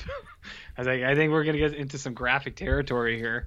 But yeah, man, this thing is a major, major bummer.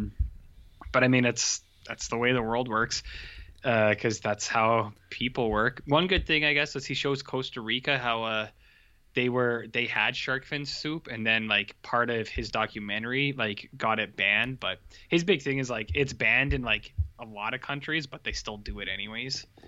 So Costa Rica, at least, it looked like they were trying to get rid of it. The only issue with this thing, the guy who does it, he's a total kind of dude.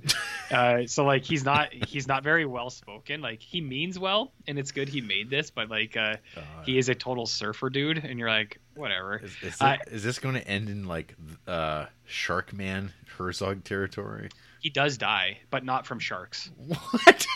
What? Yeah, so he dies from what is it? It's not hypoxia or something, where it's loss of oxygen in the brain. Oh. Yeah, because I think he dived way too much, stuff like that. He died doing what he loves. He did, and there's a second Shark Water called Shark Water Extinction, but I don't know if I'm going to be watching that anytime soon. The only issue with this thing, other than the extremely graphic imagery, is it's a little xenophobic. They really hammer Asian cultures for being ignorant, I guess, if that makes sense. Because he does this big kind of dive on like the actual statistics of like sharks, like how many sharks are killed, and then like the actual properties of what's in shark fins. And then he kind of talks about how there's actually none of these qualities that these cultures think.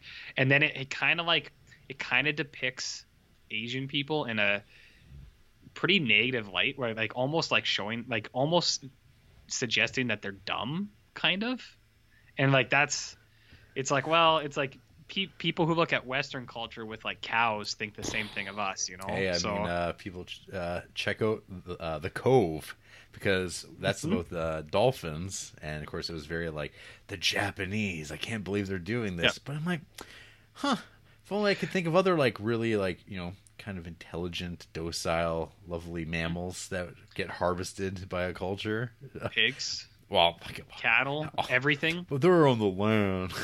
Yeah, everything. I guess like we don't have like dolphin farms that I'm aware of. But blackfish is a thing too, right? And that's like not mass quantities being exterminated, but we have equally horrific atrocities. I think there might be some hypocrisy at work, perhaps. Yeah, and see, that's what I mean. Like that's the only thing that I was kind of like, it's like that wasn't super needed. I'm not sure why that was included here.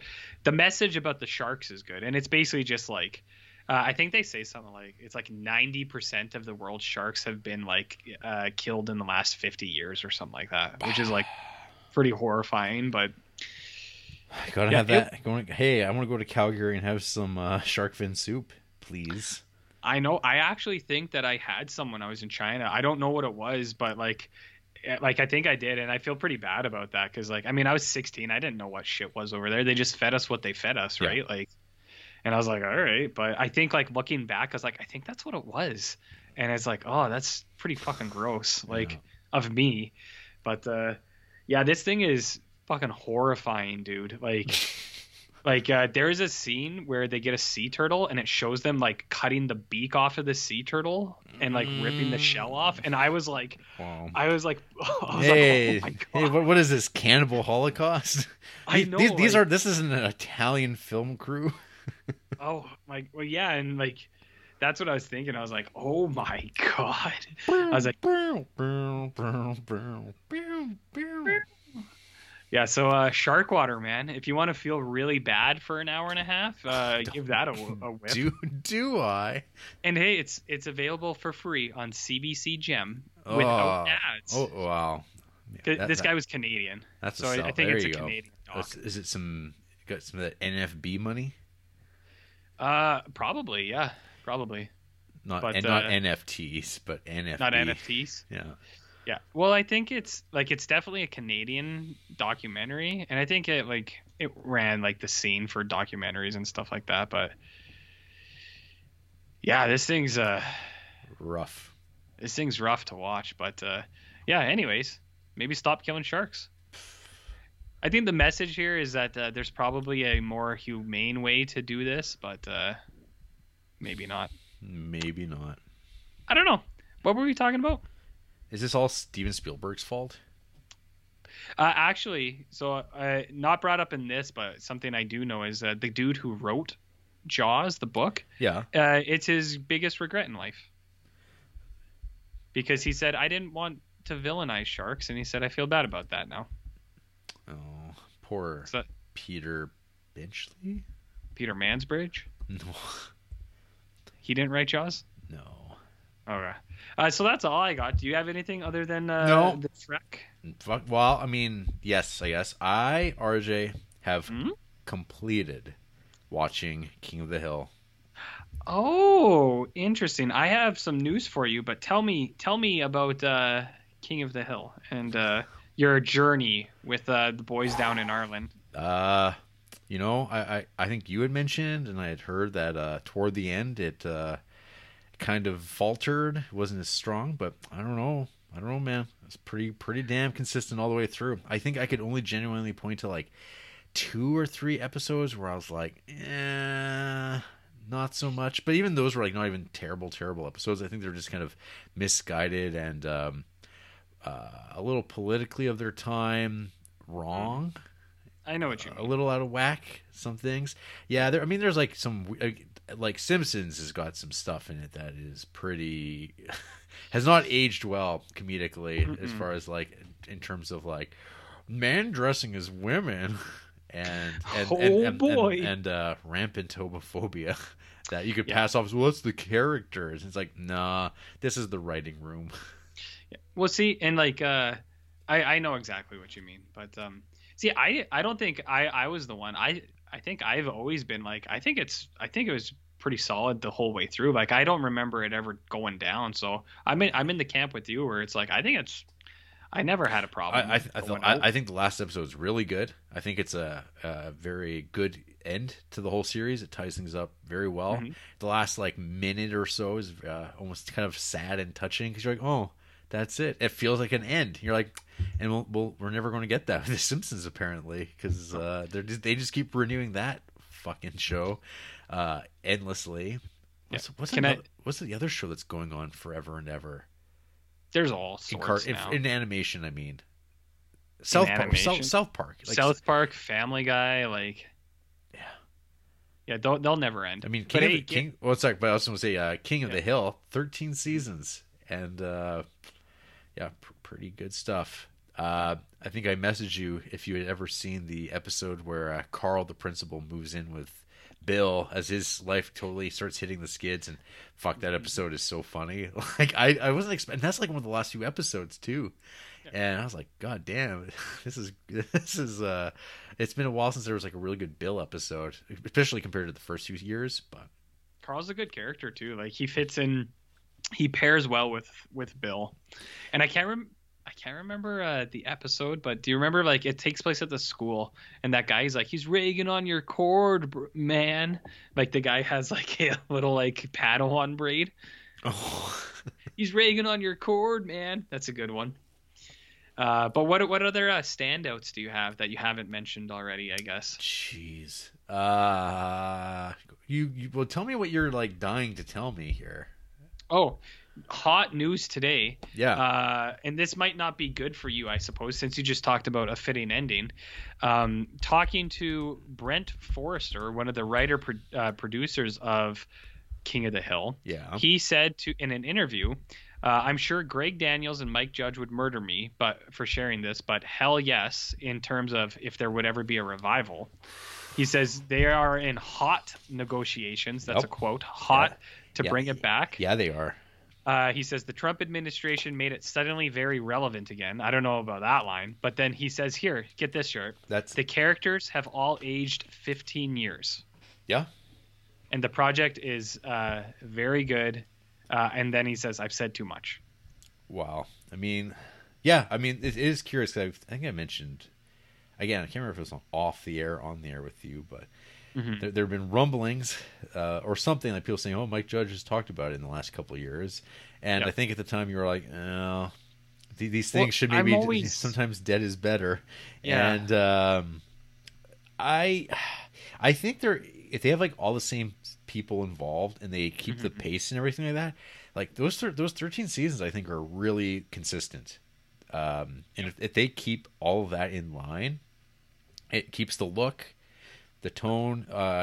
Obviously, it's kind of there's like this inherent sadness now that Brittany Murphy and Tom Petty have died. So you're like, well, that story gets removed, and you're like, oh, how much do you linger on that? Like you have to. I guess easy enough. Luann and Mucky moved away or died, and now they're like, because the baby's born by the end, so it's like a teenager. Oh, actually, that would be good because like they could write it in like and actually like. To give homage to Brittany Murphy and Tom Petty, be like, yeah, they both died in the show, but Peggy and Hank are raising the baby, and then that's the new kid that Bobby's age, but Bobby's grown up, Luann's age now. Oh my God, this thing writes itself. Well, Bobby would be like 28.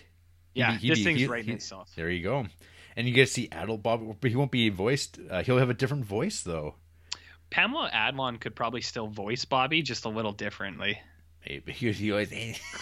Fuck. Oh man. Because like her real voice. Do you know that actress? No. She's like one of Louis C.K.'s. Like she was He was one of Louis C.K.'s friends. She had her own show. Yeah. Okay.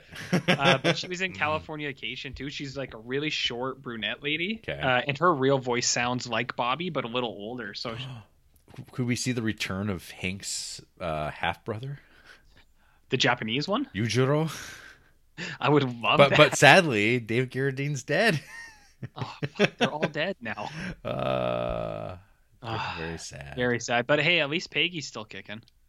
That's right. Like Kathy Najimy, or whatever her name is, the lady from Hocus Pocus. Sure. Yeah.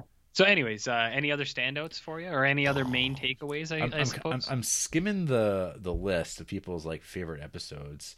Oh, okay. The episode Bobby Goes Nuts. Fuck, that episode is so funny. You have to remind me, what does he do in the episode? That's not your purse. That's not. Oh, your that's purse. my purse. That's my purse. I don't know you. Fuck. He's just kicking everyone. That episode is so funny.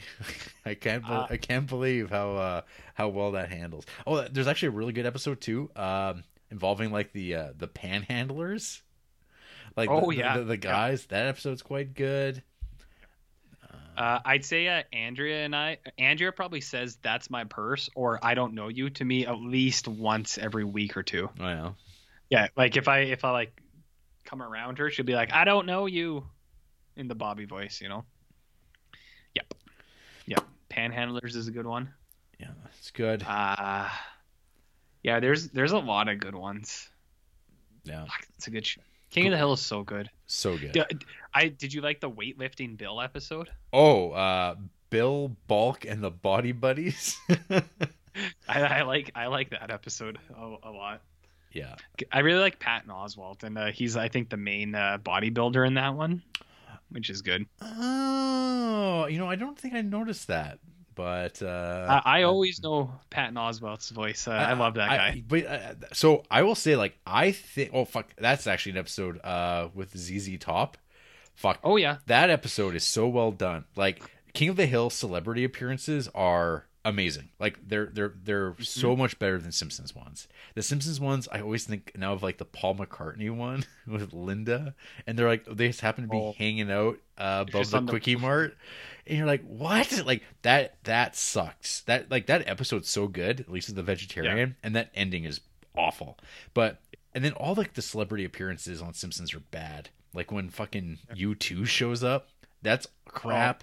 Smashing Well, they're all shoehorned in, like out of nowhere. Their dialogue sucks. They seem to be like too reverent of their appearance. They're very rarely like there's like some that are decently done, but on the whole, like the King of the Hill ones are like great. There's nothing special about them when they do show up. Dog was there. Yes. Yeah. And they don't draw attention to it or anything. Nope. Snoop Dogg's just the pimp, and he's there, and he does his Snoop Dogg thing. It's perfect. That's right. Perfect. That's another good one where Hank Hill is like he pretends to be a pimp, and he's talking like the pimp. Yeah. That one's really good. When Hank Hill gets addicted to gaming for propane, that's a good episode. Propane. Oh, they spelled it wrong. I married a man, Hank, not a gamer. The Ladybird episode where she has to go to the old folks' home. That's a tearjerker, man. That one will get you. Yeah. Love Ladybird. I do love some of the titles because I don't even know the titles of these episodes because I often just hit play all. Yeah, the episode you were talking about is Oh Yeah. Oh yeah. Yeah. Yeah, that's a good one. Fuck, they're all good. King of the Hill is awesome, man. Yeah. Oh, and of course there's Racist Dog. Yeah, but Ladybird wasn't racist. She just spoilers. Oh yeah. Yeah, she's just getting older, man. Or when Bobby starts doing a Jesus the Magician shtick, Sleight of Hank. Yeah, that one is good. Man, a lot of I really like the Dale Mr. Big episode, the conspiracy, where it's Mr. Big. Mr. Big. Mr. Big. Again, Mike Judge line readings. And actually, okay, one of the other last one for me, for my like one of the best episodes is the last episode of season 7, The Witches of East Arlen. Okay, yeah, I don't know the title. So that's the one when Bobby meets the nerds, like he's like with the David Cross guy. Oh yeah. That's a really good one. That as well. Yeah, because they're just like, these guys are losers. And David Cross does a really good nerd voice. That's one of the better. Again, no attention brought to these voice actors or actors doing celebrity spots, and they're just like, no, they're just going to play a character, and no fanfare. Yep, they're just there, man. They're just there. Fuck, it's a good show, Jared. Damn, is it a good show? Damn good show. Or when Bill has diabetes, and just that one is a good one. No. Yeah, that one's a good one. Or when Hank Hill's trying to get back his toilet after the debacle of the low flow toilet, and you find out about political corruption. See, all those ones are good. That one is good. Fuck, they're all good. Especially, I know you're a big fan of the Michael Keaton episode that you mentioned last week. You're a big fan of that one. That's one of the weird ones. That one's one of the weird ones, but that one's a little off. But yeah, on the whole though, we're talking 95% easily are like at least 7, 8 out of 10s every single time. Oh yeah. This King of the Hill is a high quality show. Do you remember that one where the old lady is trying to die inside? Yes, that's a Christmas episode too. That one is really good. Fuck, there's good episodes, man. Yeah, real good stuff. Yeah, well, it's good stuff. Yeah, real good stuff. You know what else is good stuff? Star Trek. How's that for a transition for you, buddy? It's as good as it can possibly be, I guess. Oh, actually, so I only got 4 episodes because I finished Metal Gear Solid 4. Hey. So I gotta say, man, it is so good. It is so satisfying, and like the way that he brings everything back into 4. Wow, it's so good. I love it, man. Oh yeah, really good stuff. That's good to hear, because I don't know if I don't hear a lot of love for 4. You know what I think helps? Doing this blitz run that I did, just playing through the whole, like, the main series, not all the side stuff either, because I have them on the collection I have, but I'm not gonna play them right now. I have Phantom Pain as well, but I think I'm gonna take a little break, because Phantom Pain is allegedly like Ryan said, his runtime on that was like 90 hours or something. How long was 4 for you? It took me I think my rundown at the end, I think it was 17 and a half hours is what it took me to beat it. Jesus, that took you a long time. It's a big fucking game, but dude. Still, that's 17 hours. It's like you must have not played that much. I did at first. The last couple weeks I really slowed down, but like my actual play time was 17 hours, so like it's a huge game. But yeah, I really like 4, man. I like Old Snake. I like the storyline with the war economy stuff. Like I actually think that is like right on there. Big Boss is in there. He dads the shit out of this game, which is really good. I like it. But yeah, I like 4, man. It's good stuff. So me, Lawrence, and Ryan Nagel can hang out now and talk about Metal Gear Solid. Yeah. After we get vaccinated, of course. There's always Zoom. Yeah, there's always Zoom. Because I know he's a big Foxhound guy. Yeah. So you what out of you watched all the cutscenes out of them though? Anything stand out to you? Like which one you liked the most or anything like that, or as a whole? I genuinely don't remember 4's very much. 4 is really good, dude. I would even recommend. But because I haven't played it either is the thing. Oh, okay. So like that like adds to it. Because I'm like, well, no, it's not true. I've played a portion of it, and the stuff I had played didn't really grab me that much. And I don't know. Actually, I don't know if there had been necessarily a compilation of it yet. I mean, I think now there would be. Now there is one. I mean, I was watching. The cutscenes alone would be like 10 hours. I bet. Yep. Yeah, because the last one I've got 70 minutes. I just finished watching 13 seasons of King of the Hill. Maybe I could watch some compilations of Metal Gear again. Oh man, I think it's really worth it. And like I said, I think part of the reason I like 4 so much is because the first one is really good. Number 2, even though people hate Raiden, I actually really like because that's the start of the war economy stuff. Number 3 is Snake Eater, which is the Bond one, which is good too. Like you get some good big boss stuff. And then this one, like I think this one is so ahead of its time. Like I think Kojima had like some real insight into these ideas, like political economics and stuff like that. I think it really comes through there. It's pretty cool. And like the opening of just watch the opening of Metal Gear 4 and see if you remember that, because that's where he's in the Middle East and it is super cool. I like it. Yeah, that's the stuff I have seen. Yeah. I'm gonna send you something here you can check out on your own time. Okay. The definitive cover of Snake Eater performed by one Lawrence Krysak in 2007.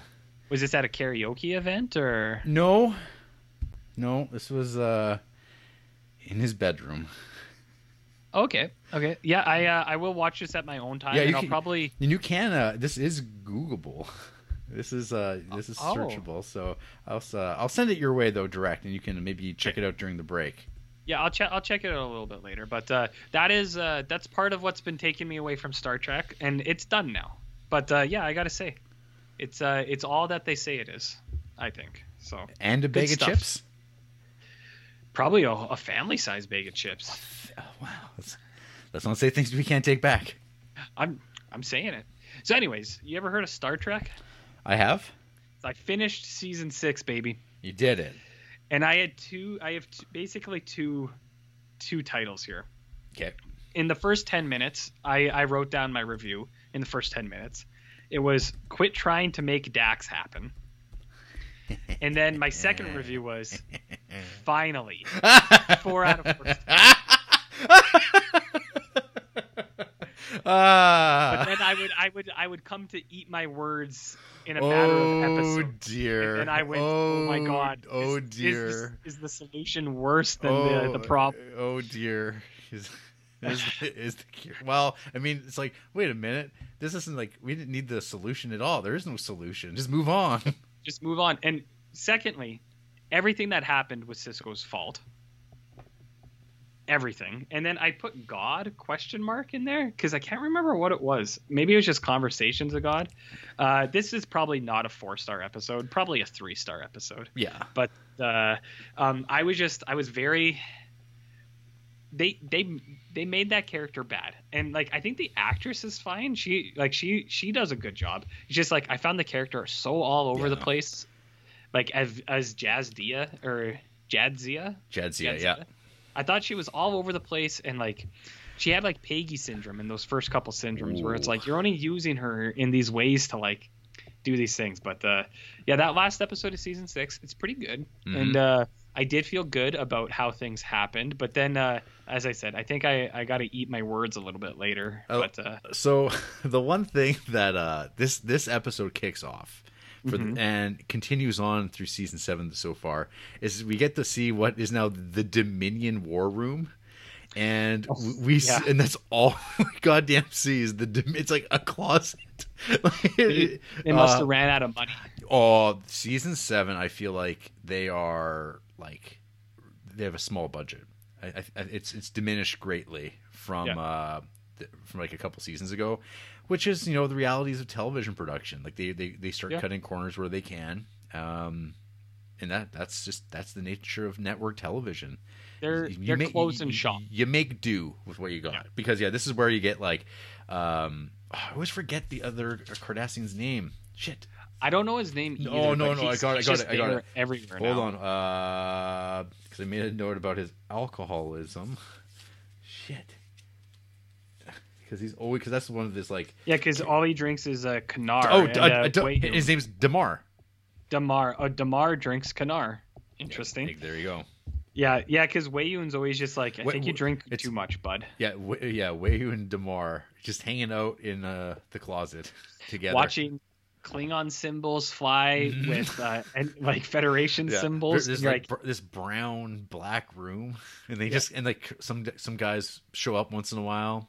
Like this week, for instance, Gul Dukat shows up. He returns, and he's got a plan. God for him. Because he fucking hates Cisco so much. He fucking just hates him. And we've been hearing about these Paul Wraiths, and it's like, hey, I've got an idea. We need to go into the war chest and check out like basically this museum of like captured, unrepatriated artifacts from Bajor. I'm gonna just crack it open. I'm gonna get blasted by some light, and now I'm filled with this spirit. And now I'm gonna Zool it. I'm gonna go fly a shuttle out and just beam aboard DS9 while there's a big offense going on. Ships are going to blow up left and right, as you've come to expect during this like Dominion War. We see like little bits and pieces of, and then he fucking kills Dax. She's dead. I feel like they should have done it earlier, to be honest. Well, they should have. They could. I mean, so this was one of the things At that any time. I did read in the production was they thought like because like there's the whole episode where Worf goes back to save her, and it's like, Yeah. why didn't they just kill her then? Yep. And because they killed her like what 7 episodes later, but I guess it makes more sense Save to it for the tie it into like making it so like now the DS9 people really hate Dukat.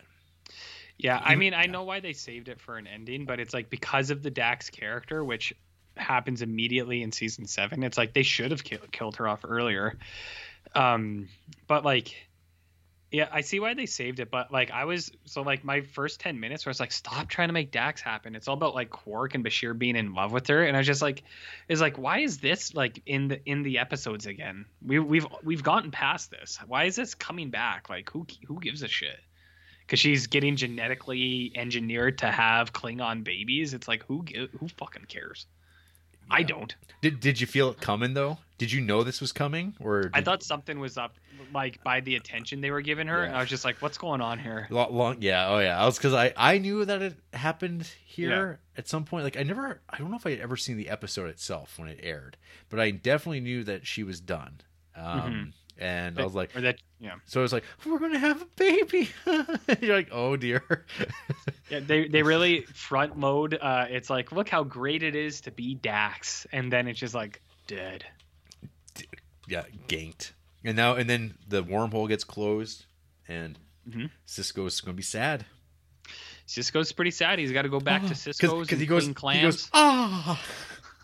It's his fault though. Cause like, after all this stuff, like he knows the prophets are real, like the wormhole aliens. But he got Starfleeted, right? They're like, hey, because it came to the point where, I mean, it's one thing so this is the way to also think about this shit is it was meant to happen in the term, like this was inevitably these conflicts have to happen even in their own thing, even though the wormhole aliens. They want this not to happen, but it has to inevitably happen, and it happened. And so maybe that was part of the game of like, well, now that it's happened, this is what we need to do to make it unhappen, or like we have to create the conflict because you are the emissary, and there's got to be some struggle. We can't just be like, yeah, you have to go because you have to go so your friend dies. You have to fight us on this to a degree, so you feel guilty about this. That'll make you fight harder to reconnect. Like there's like that kind of 4D chess. As Twitter, is that what it is? As the Redditors like to talk about. This is 4D chess.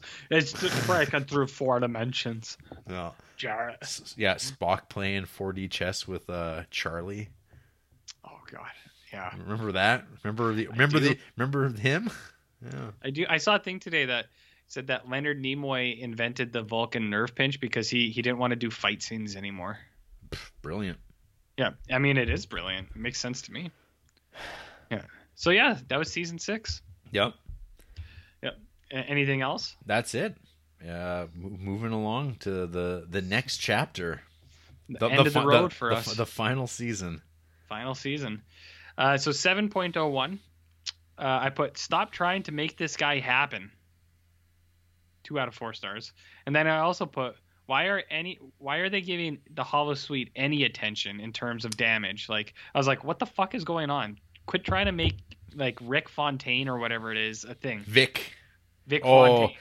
RJ, I gotta tell you, there's a lot of Vic Fontaine coming. There's an entire episode coming. He sucks. No, okay, there is like one episode that comes up that has the best use of Vic Fontaine there will ever be. It's like hilarious because it's like, what? This doesn't even make sense. And then it's the payoff of it's very funny. The episode's like, okay, there's but yeah, whatever. Like I'm over it. Like it's not as now that I've suffered through enough of this. There's worse things than Star Trek. There is. I find this guy annoying. And then I thought it was strange where he's talking to Quark and Bashir, and he's like, well, Worf's coming in and wrecking up the place. Oh, and it's just like my joint. Yeah, and Worf's just like, you're not even real. He's like, you don't exist. Yeah. So this episode is called Image in the Sand. And it picks up with Cisco shucking oysters in the back of his dad's back in Earth. And he's all weird and longing, playing the piano aimlessly. He gets visited by the prophets again. He has a vision. He sees a face in the sand. We get some revelations, I guess, over the next 2 episodes that the Bajoran's wormhole alien prophets have had their eye on Cisco for a long time. That's the implication, I guess, between the next 2 episodes. They kind of blur. And then the next episode gets into it a lot more, and I think is the better of the episodes. Here's my note about the Dominion closet. I would say this episode is fine, but like the next few episodes I think are all fine. Like it's a really soft start to this season. It's kind of like, I don't know how I feel about this. There's a quote though. I think this is from Quark. Because like there's obviously the ramifications of Dax being killed, and I think it's Quark getting murdered by a Pal Wraith in cold blood or something like that. And I'm like, cold blood. But it's like these characters just say things out loud in a way that you're like, oh, because we're gonna talk about this because the next episode's got some shit. We're like, what is going on? And then Cisco gets gutted. He's just fucking. Yes, he does. Gets right on TV, just like, what the fuck? This dude, this Bajoran guy shows up. 3 episodes, and he just gets like cut open. Not nice. Pixie Dax.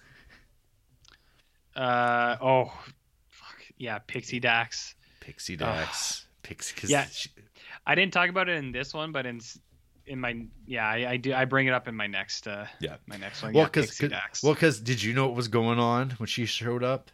I knew immediately. And I was like, Well, I mean, and then of course they force it, right? Because you're like, what? Yeah. What's the chances that she's going to wind up staying on the station? They make it happen because they're like, I think we need a new face on the show.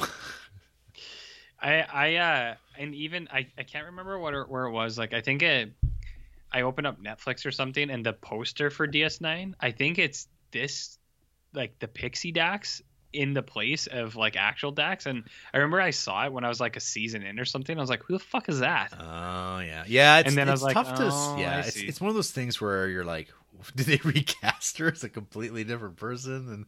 And like, well, that's bold, but there you go. Should have just used a different poster, I think. I mean, it's an old show. And they might be like, oh, it's just a new character. Yeah. Well, that's what I thought at the time. But So enter Ezri. Enter Ezri, which a very I think, I'm not sure how won over people are by the end of this or over the years, but contentious at the time. I understand because for 702 I put, oh no, is new Dax even worse? / Cisco is Hercules? ? 2 out of 4 stars. Yeah. Shadows and Symbols. Fine. Again, these 2 episodes I wasn't crazy about. Yeah. So my first note, RJ, is this whole thing with dudes out loudly pining for a guy's dead wife is really bizarre. See, that's what I mean. It's like, why are they trying to make Dax such a big thing now? Well, now that's like, well, I mean, 'cause Bashir, I get it, like, because he tried. He did, like, he was like the original love interest, I guess. And but the Quark thing is so late, and now he's like, oh yeah, I really wanted to fuck her, but Worf wasn't ready for her. It could have been me. You're like, what? It's like this, and you're like, and they're talking about it with him right there.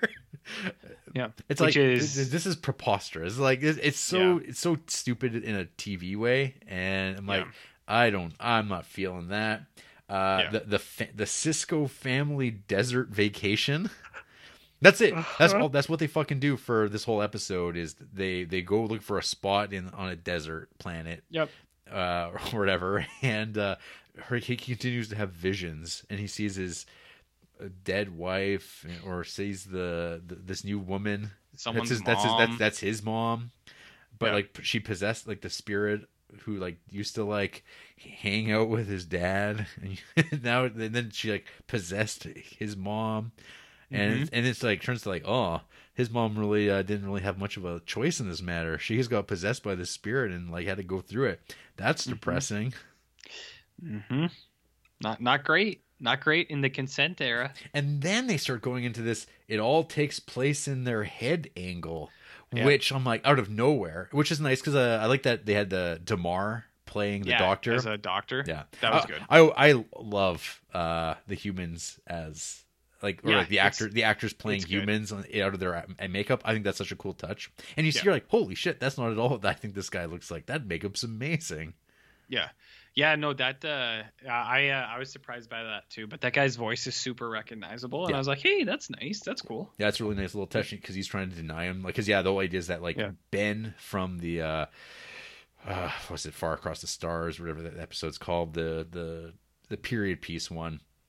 They kind of go back to the idea like, oh, is this like a sequel to that where he is in an insane asylum and he's writing the story in his mind and he's got writer's block as he's writing on the walls of his padded room, and the doctor keeps telling him, no, it's not real, Ben, you have to give up this. And you're like, oh, I see. It's like, this is like that episode of Buffy the Vampire Slayer, or that issue, the last issue of Grant Morrison's Doom Patrol comic series. It's that's why I or always Mario 2. Or Mario 2. As it always comes down to. Yeah. Yeah, I was a little caught off guard for a second. I was like, and the final line of the episode, just when you think things couldn't get more interesting. Thanks, Odo. Because Esri's there, and they're like, TV, shit. That's super 90s sitcom-y where it's like, Yeah, I hate like how they always like, that version of Odo's quips has really shifted, and like, so when they kind of go back to it, it feels like, oh, haven't we gone past this point? Yeah, I mean, I feel like we have, but apparently they don't. The show feels differently. And then what do we get, RJ? Unless you had any thoughts on episode 2 beyond? No, that's it. I was just like, why is Cisco Hercules? And then I don't really like new Dax. I just don't like Dax. Well, and she says symbiont or something. She says symbiote really weird. Anyways, 703, Trapped in the Closet, Garrick style. And this is about a 2 out of 4 for me as well. Yeah, this one's fine. Yeah, it's as opposed to fine ? Yeah. After Image. We got some Quark Bashiring. Yes. Because now they're like, he's like, Esri's here. This is my new opportunity to be weird. Because he goes, it's basically the same thing. Because I think it's really exciting. Because this is the first time he sees her, and he's like, oh, she's shorter. It's like, okay, yep. I did note that Garrick has been making some gains. As I think he looked big. I don't know. That dude's super broad. Like his shoulders, that Garrick looks big, man. Andrew Robinson. Are at the end of this, RJ, are you going to read Andrew Robinson's book? Is it about DS9? It is because he started writing a diary about being Garrick.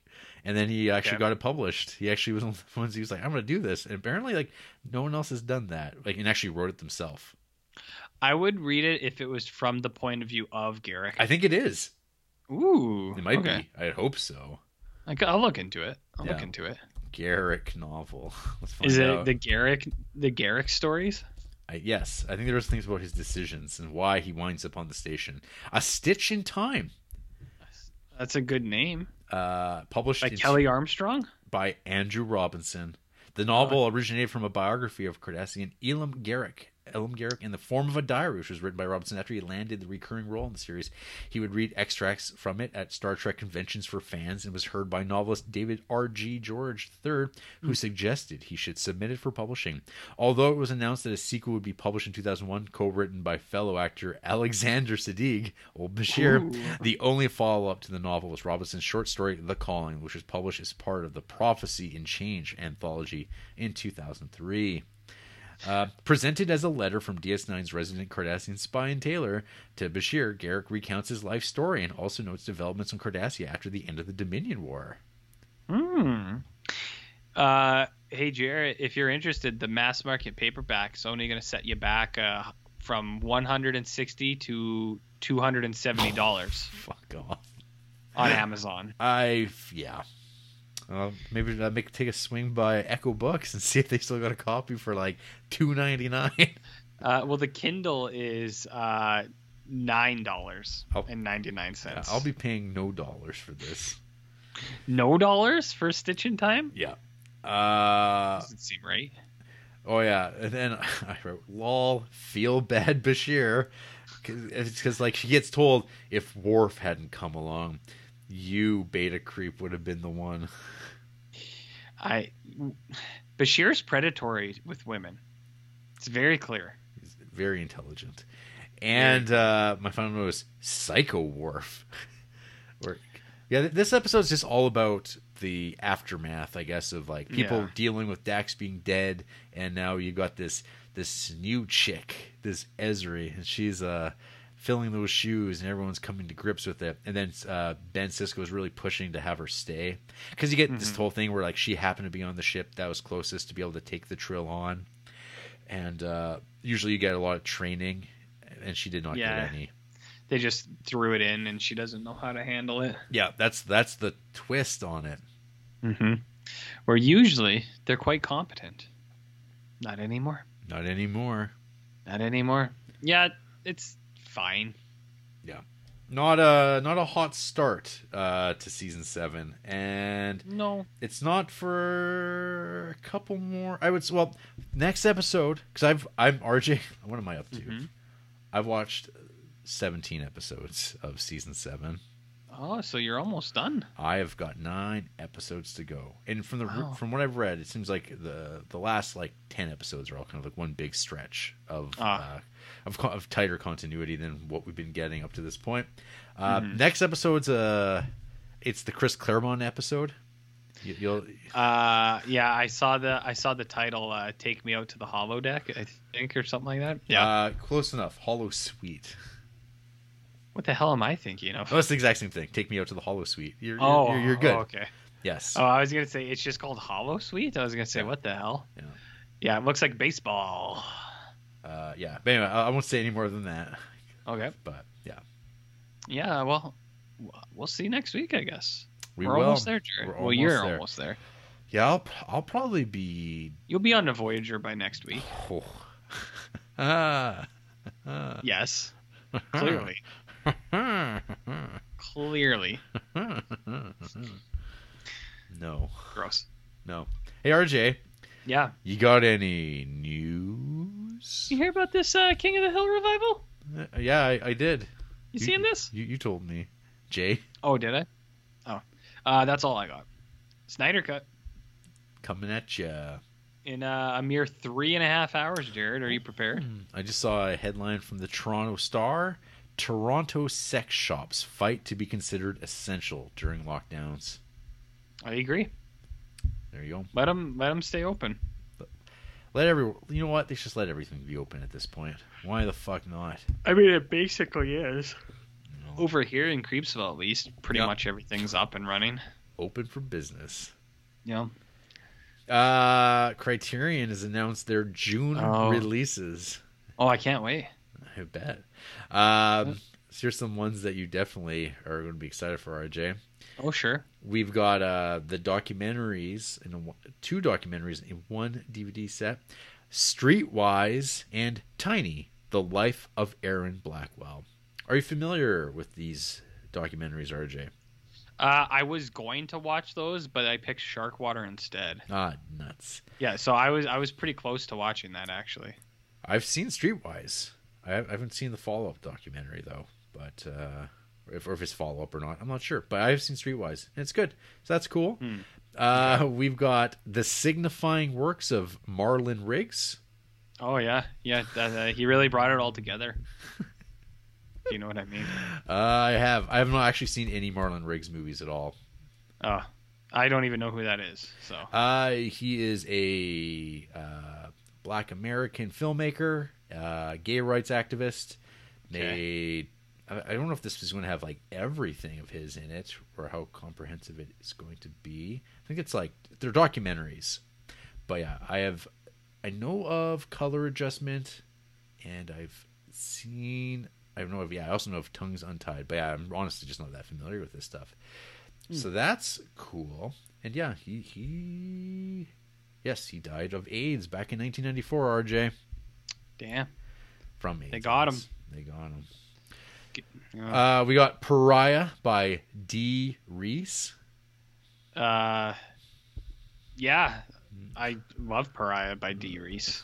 I know you do. Who doesn't? I know you can't wait to rewatch that movie. It's from 2011, RJ. Yeah, I was alive then. You were? Yeah, for sure. Yeah. I was president as well. Yep. Absolutely. Is that it? Nope. We've also got Visions of 8, another fucking Olympics movie box set. Why so many? And I think it's all like the one Olympics event too. And it's just like there was 8 of them. I think. Or maybe I'm wrong on that. God damn, no, it's from the 70s. What? No. I'm confused. Is this about Munich? Is this the Munich Olympics? That movie already exists. It's called Munich. Yeah. Good God. Man. No, sorry. So fortunately, Visions of 8 is not like a combo pack or something like that. It is it's just another fucking documentary. Oh. About the 72 Summer Olympics. Enough. It was directed by 8 directors. Ugh. That's what it was. And I was like, there's something about this. But it's only 110 minutes. Thank fuck. But what do we got? Let's see. Who's involved in this? Oh, Milos Forman. I've heard of him. John Schlesinger, Kon Ichikawa, Arthur Penn. Yeah. All the favorites right there. So there's that. And then finally on Blu-ray, we've got being released Human Condition, which is like 3-4 parts, Japanese big war drama thing that's supposed to be really great. And for Sam Sanchez's Pick Up on South Street's coming to Blu-ray. Ooh, boy, I bet he's pretty excited. I mean, so excited he didn't mention it in his email. He must have been too excited, if you know what I mean. Asleep at the switch. Yeah, too excited. Too excited. Well, that's it for our news that matters at all. True. There's nothing else going on. Nothing else matters. You ready to talk about some samurais? Who? You ready to talk about some bad dudes with attitudes? I'm talking to a bad dude at the moment, if that counts. Well, are you okay to talk to one about that? I know about rude, crude dudes with bad attitudes. Okay. That's what you mean? Sweet. Yeah. Well, let's do it. Okay.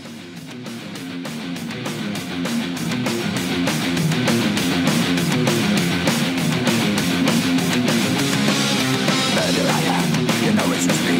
I was the one that you didn't see. I was the cut down to your bone. I put you there under that stone. I am the brave. I am the dream of the brave. I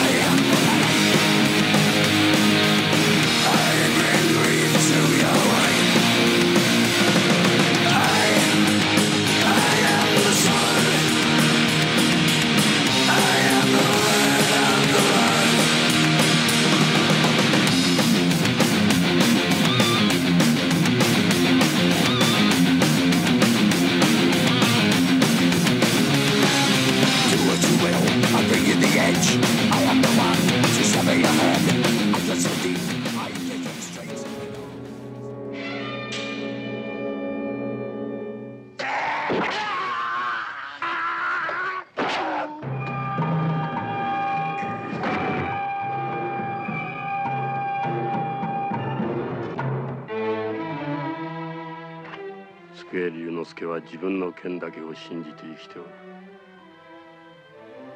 剣を取って戦う時は親も子も兄弟もない。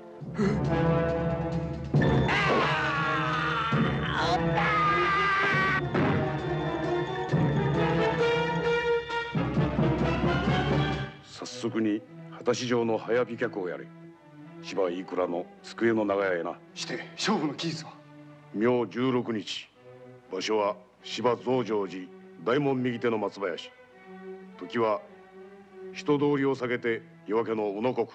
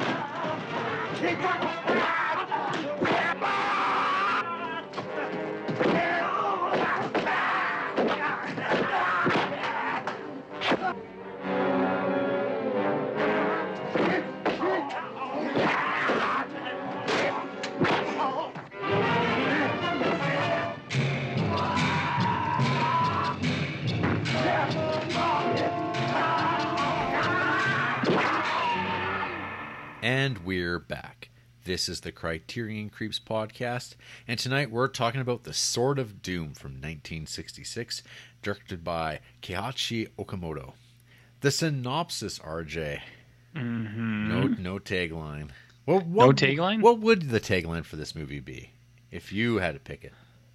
The tagline for me for Sword of Doom would be something really catchy like Smart Alec, all Guinness, Sword of Doom.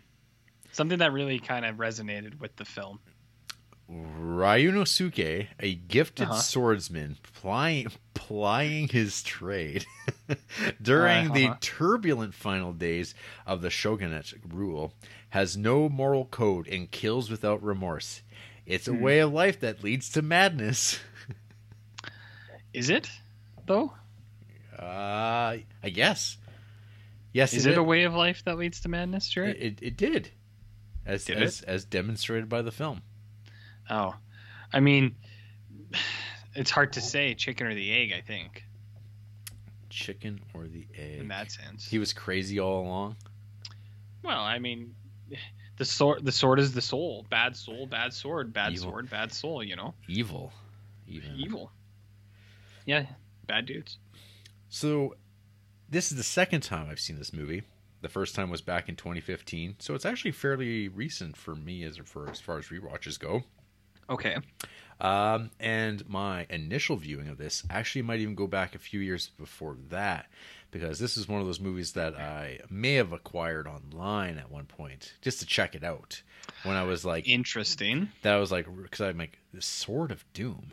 Well, this sounds cool. What a great title. What an unmissable title. You say. Well, it's not as exciting as Young Torless, though. No, I mean, clearly not. Few things are. Yeah. Few things are. But yeah, Sword... I didn't realize it was the Sword of Doom. I feel like drop the, you know what I mean? Yeah. I think most people would probably just drop the. Drop the. Drop the. Yeah, Sword of Doom just sounds better. Yeah. Rolls off the tongue. Right off the tongue. So, when I watched this, like, initially, like, in my pre-viewing of it, I was like, whoa, these titles, this score, these horns, this old man just getting murdered, just cut down as he prays. It's like, what kind of movie is this? And I'm like, and I was like, okay, I have to come back to this at some point. And then I did, but it was a couple years afterwards. and by that point I had purchased it on Blu-ray Ooh. during one of those Barnes and Noble sales, Ooh. and watched it. And my goodness, RJ, this movie impressed me so much. In what sense? Because it's just so grim, and it's different than a Kurosawa samurai movie, I think. There's a cruelty that runs through a lot of Japanese movies. I think we've talked about a lot of suffering, Buddhist style suffering. I mean, all life is suffering if you adhere to those kind of standards, and I'm fine with that. Yeah. I think. But cruelty is one of those things I've just noted in a lot of the Japanese movies we've watched in the Criterion Collection. It just kind of runs through. It's just, man, things seem kind of shitty all the time. It's realistic, at least. Yeah, or it's just at least the types of movies that old John Criterion's curating for us. Do you think this was a John, or do you think this was a Gary pick? Well, I mean, it's always John. Gary. Oh, I mean, Gary's just he suggests a lot of stuff, but none of it ever gets put in. Gary doesn't know who John Criterion is. He takes what he gets. Well, I feel like we're downplaying Gary a little bit, but that's fine. Life has downplayed Gary a lot. Life has downplayed Gary, and I feel like it's time that someone does something, Not us, but someone. So, RJ, I was excited to revisit this movie this week. It feels like it's been a weak offering the last several weeks, at least since those noirs. I felt a little let down. We've had a little dip here, Jarrett. Like a Star Trek season. Well, I mean, I don't think our highs are as high as the Star Trek highs, but our lows are probably as low as the Star Trek lows. Yeah, some real Bashir episodes. I think that's every episode. Yeah, So, what's this Sword of Doom all about? Well, RJ, I'm glad you asked. It is based on a series of novels by a guy named Kaizan Nakazato. Now, can you guess when these novels were being written? Based on the content, I'd say like 2001. Okay. So the novels were being serialized via the newspaper. I don't know how thick these newspapers would have been. But, really? Yeah, but so from 1913 to 1941, when the author died, that's when these was that before Superman? Yes. Wow. Yeah, pretty well. Superman picked up the cause of Ryu Nosuke, I guess, almost. Superman appeared in 37. No, is that why some of the movie is segmented into chapters? Chapters? Yeah, it's almost like a best of because this cherry picks, I guess, because it also has an inconclusive ending. Yeah, I'd say, but we'll get there. So the Japanese title of which the novel goes by, it's Great Bodhisattva Pass, which is definitely not how that's pronounced, but it's kind of more phonetically how it is written, which I recognize immediately. I'm like, isn't that a Buddhist thing? It's all a Buddhist thing, Jarrett. It's all a Buddhist thing. And so I was like, well, what does it mean? And I looked it up, and it's just talking about a state of like delaying reaching nirvana to put people out of their misery. Delaying nirvana? Yeah. It's like you're on your way there. Yeah. You're doing it, and then you're just kind of like, nah, I got to stop. Oh, I see. That's straight from here we go. Bodhisattva, a person who is able to reach nirvana, but delays doing so out of compassion in order to save suffering beings. I kind of get it. Yeah. So I don't see a problem there. Here, our hero, our anti-hero, our Venom. He's Venom. He's Venom. He's interesting. Yeah, he's putting people out of their misery. Like Venom is, or this Yeah. guy is? Yeah. Or Well, both? both. Okay. I don't Yeah. know. I don't know. I'm waiting for that take on the Tom Hardy film that about Venom's use in Mercer killings? reading the Buddhist writings. Well, I think And Tom philosophy. Hardy would probably be Buddhist, I think. And if he isn't, probably Woody Harrelson. And now they're both Venoms. Both Venom. Venoms. Yeah. And So, RJ, did you know that there are a few films that are adaptations of the source material? I did not, but I believe I asked you a couple days ago if there was anything worth watching, following up. I think you said if there was any remakes, which there is not. Okay.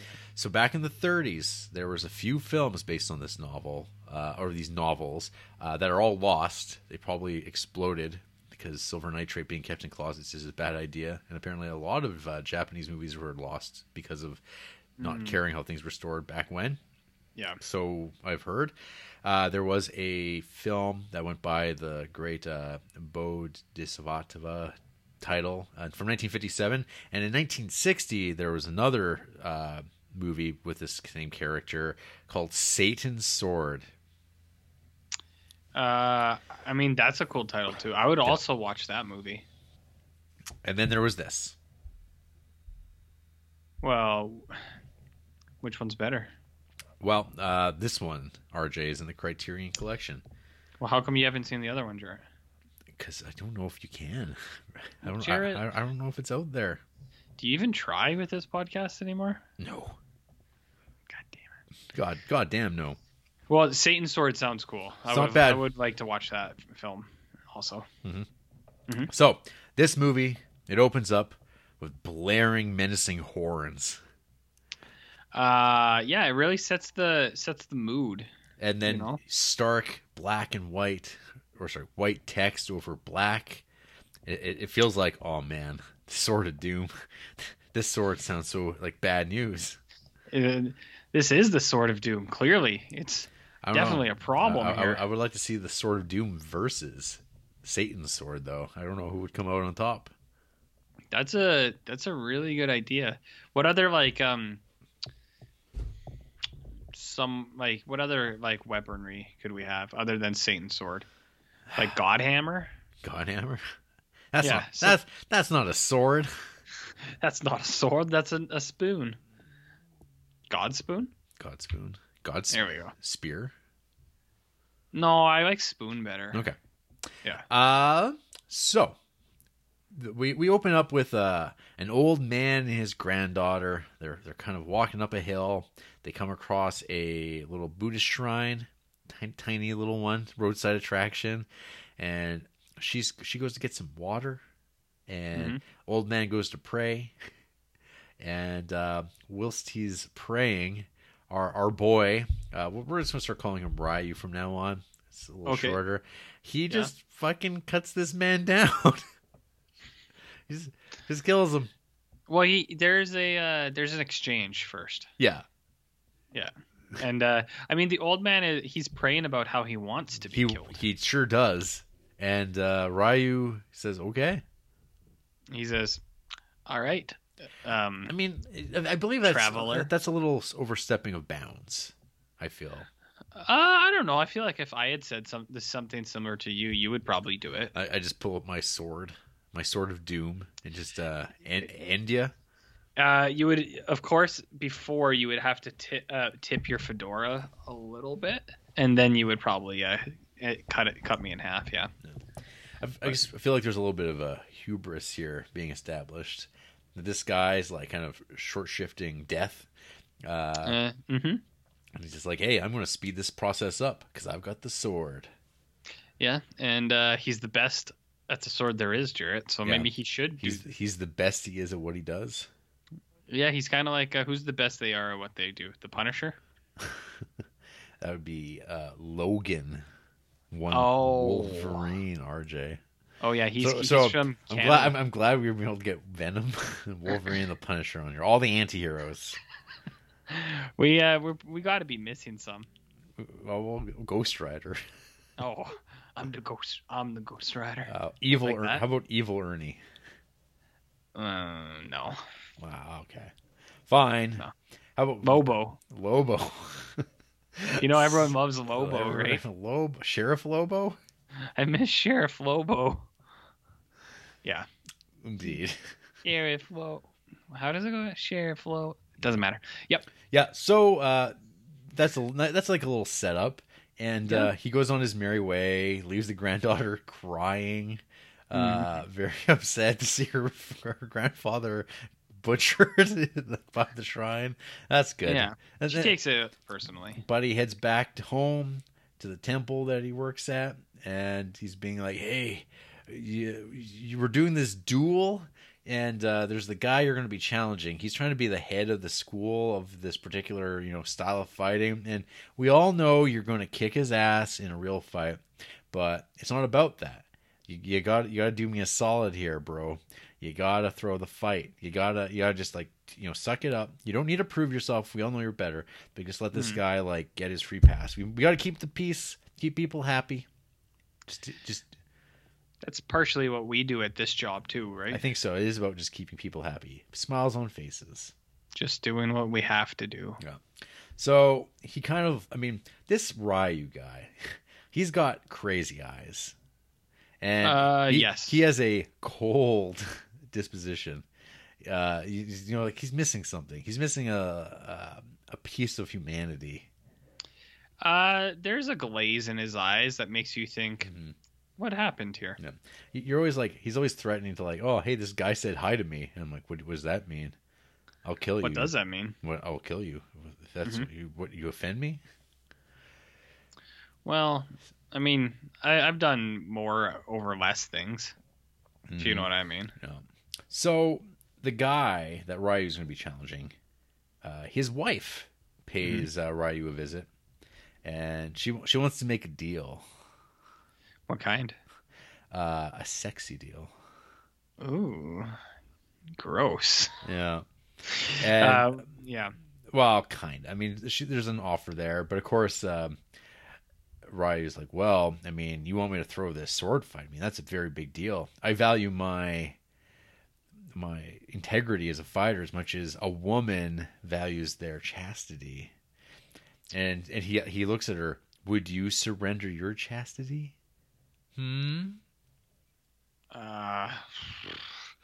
Jared, I mean, I've been asked a lot of questions by you before, but that's definitely one of them that you ask frequently, and frankly, I wish you would stop. So, I guess what happens from this point on is she leaves. Yeah. And there's a little back and forth. And that little bit of she was back and forth, but eventually we head over to the old watermill. Oh yeah, you ain't never been to a watermill, Jared? And we get some coarse sexual insinuation. It's not insinuated. It's kind of there's the loud thumping sounds of water pumps going as Ryu gets what he's come for. And it's apparently there's the exchange well, I'm going to do this to you. And in exchange, I'm not going to kill your husband. How about that? Mm-hmm. I mean, that's what she went there for, right? That's it's kind of a vague thing because you find out afterwards it's kind of what she suggested doing to her husband. Yeah, and then of course her husband finds out about this. I think it's not just that he finds out. I think it's that other people find out too. Yes, because she was doing this to spare his life, even though it doesn't really play out quite that way. The alignments of people's goals are a little So wait a minute, was this rape? It sure looked like rape. I mean, there's a few instances in here that sure look like it. It sure is. So, we assume that there's a deal, and he will throw the fight, old Ryu. And then the day comes of the tournament, and now the guy's he's found out what his wife's done, and he just gives her divorce papers, Japanese shogun divorce papers. We're just we're divorced. And I didn't realize divorce existed then. No, in such an eloquent way. You're done. Hit the road. Mm-hmm. So yeah. he shows up. He's pissed because this guy he's going to be fighting, he's like, well, he thinks he's better than me. It's like, well, I don't think he is. And he, also what he just did to my wife, like, fuck him. Which, of course, turns into mind games. What kind? With eyes. As they go into their poses, and they're waiting for the one person to strike and wait for their opening. And, of course, like everyone's like, this isn't a test. This is a duel. And it keeps going, and you're waiting. Ryu is like cool as a cucumber, not a bead of sweat on him. The other guy, he's a wet mess. Wait, a wet mess? Yeah, I mean he's sweating a little bit. Oh, he's sweating. He's Sweating sweating a little bit. Yeah. What do you think of the unconventional sword handling techniques? It looks like sword handling to me, and it's not until they really tell me that it's like unorthodox that I go, sure. I just like the tip of the sword, you know, and then you go, Sure, it sounds good to me. yeah, Yeah, and then you go, that seems as legitimate as any kind of sword handling. I guess. I mean, I don't know. How do you handle a sword? I don't know. All my techniques I learned from watching guys on YouTube who like talk about balance. Oh, And they buy all their swords at King of Trade. is that where you got yours? I don't have any, RJ. Really? Mm-hmm. Just ignore the ones hanging behind me, directly behind my head. Yeah, I was gonna say you got a lot of swords behind you, bud. We talk about the arsenal. The arsenal? Wow. So, the judge sees what's going on. He calls for a draw, and upon calling for the draw, other guy, he goes in for his strike. Ryu just goes, yeah, okay, and just smashes his head open, essentially. Knocks him down to the ground. They go, all right, it was a draw. It's like, no, that guy's dead. He's done. He killed him. And they're like, he provoked him into this. And so he goes to leave this scene because he's like, well, fuck, I proved my point. I'm done here. The widow / ex-wife now of this guy comes, bring me with you. And he's just like, nah, I'm good. She's like, but there's all these men. They're all waiting. They're going to ambush you and kill you in the forest. He's like, I'm fine. I can do this. And sure enough, he does. As more death ensues. Do you think he's a good swords fighter? I think he seems decent. You think he's like one of them good swordy boys? Yeah. Very nice. Yep. Yeah, I set you up there. That was an alley-oop for you, bud. An alley-oop. An alley-oop. Yeah, he takes out some dudes in the woods, and everyone thought it was good. Everyone liked it. Everyone. And then the movie jumps ahead 2 years based on these like interstitial dates referring to incidents. Yep. So yeah, and I was a little bit like, at first I was like, huh? But I was like, not like confused. I was like, that's kind of neat. I like that. They're like, yeah, we'll just skip over the in-between stuff. Let's just get to the next novel. Yeah, that's what I thought. Yeah. So, 2 years later jumps ahead, and it begins to start setting up the, I guess, whatever, my elementary knowledge of Buddhism. It's like a caricature of just like how, like karma, RJ, it can bite you in the ass. Karma? Yep. I thought we were Buddhists here, not karmaists. I don't know. So, things come back to haunt you. And some of those things are like, that guy you killed back there. Well, one day his younger brother's going to show up looking for you. Yeah, I guess that is what happens. That is what happens. Or, by the end of the movie, that girl working as a courtesan, her granddaddy, you killed him. In which sense? Yes, and you took your sword and cut him across the back or whatever. You murdered him dead. I mean, I think she thinks about it. She tries, right? Yeah, and then when he realizes it, oh boy, that's just fuel for the insanity, for the madness. What's fuel for your madness, Jarrett? The Twitter, RJ. Okay. Following daily events. That's my fuel for anger and insanity. Okay. I would have thought there would have been something like more interesting, but oh well. It's pretty. I don't know. I think most people are on the same page with me. Maybe it's just That's true. Just tune out of these things, I guess, is the solution. Yeah, just stop trying. Yeah, in a sense. Yeah. So yeah, Ryu, he's picked up. He's working in another town. He's working in a new territory. He's kind of working as like it's kind of a police forcey militia. But that do like assassinations. Yeah. They do assassinate. They kind of like. Yeah, I don't know. Yeah, police force, I guess. I thought they were just kind of like a gang of toughs. But they don't take jobs. Yeah, but they got like some legitimacy in this world. Yeah. They're like recognized by people in the town, but they're also like they're kind of just like, yeah, well, we work for hire kind of thing. Right. And we'll kill people in their house for you. And he's got a baby. Yeah. He's got a baby and a girlfriend. Mm-hmm. His girlfriend's like, she's happy. Clearly, is she happy? Yeah, she's having a great time. She doesn't try to kill anyone. She complains a lot. She tries to kill the baby at one point. Well, she tries to kill him. She tries to kill him, and then she threatens to kill the baby as well. Yeah, and then that just made me think of you when bigger. Really? Well, no, you know how you really like Born on the 4th of July? Yeah. Oh, right. You've never killed a baby. Yeah, that was where my mind went to immediately.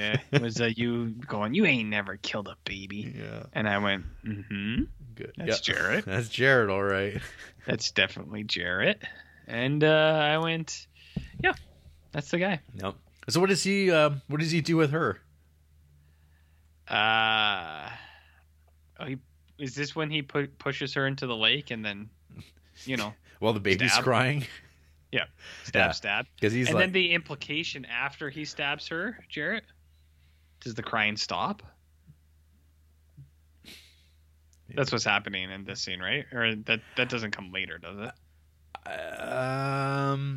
Like he kills her, right? Yes. Yeah. Oh yeah. And then she's dead. And then it's implied that he kills the baby too, right? I don't know. Or not quite, because like, doesn't the baby come back as a ghost? Or the baby, or he abandons the baby. At the very least. Yeah, at the very least, it's been abandoned. So, he's got that going for him. Yeah. Yeah. But yeah, at this point too, in this kind of section of the movie, he's introduced to Toshiro Mifune's character. Yeah. The better man. And I didn't know Toshiro Mifune was in this. I mean, I guess you could have assumed, but he was in the credits too. I was watching the credits, but I think they save his name for last or something. And like when I was watching the first couple names come by, I was like, Toshiro Mifune's not in this. Not interested. And then his name popped up, and I went, holy shit! Mm-hmm. Said I'm on board. Yeah. So Big Tosh. So the existence of I think it's Shinada. Yeah, is his character's name. Yeah, he might be better, and he's not a bad dude. Well, he's what happens when you use your forces for good, not evil. Yeah, don't evil soul, evil sword. Mm-hmm. As the kids like to say. Kids do say stuff like that. I'm pretty sure.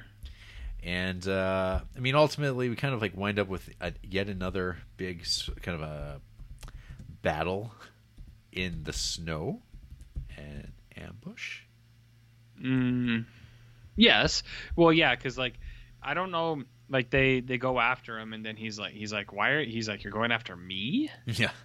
He's like, you stupid clumsy bitches. He's like, I'm the wrong guy.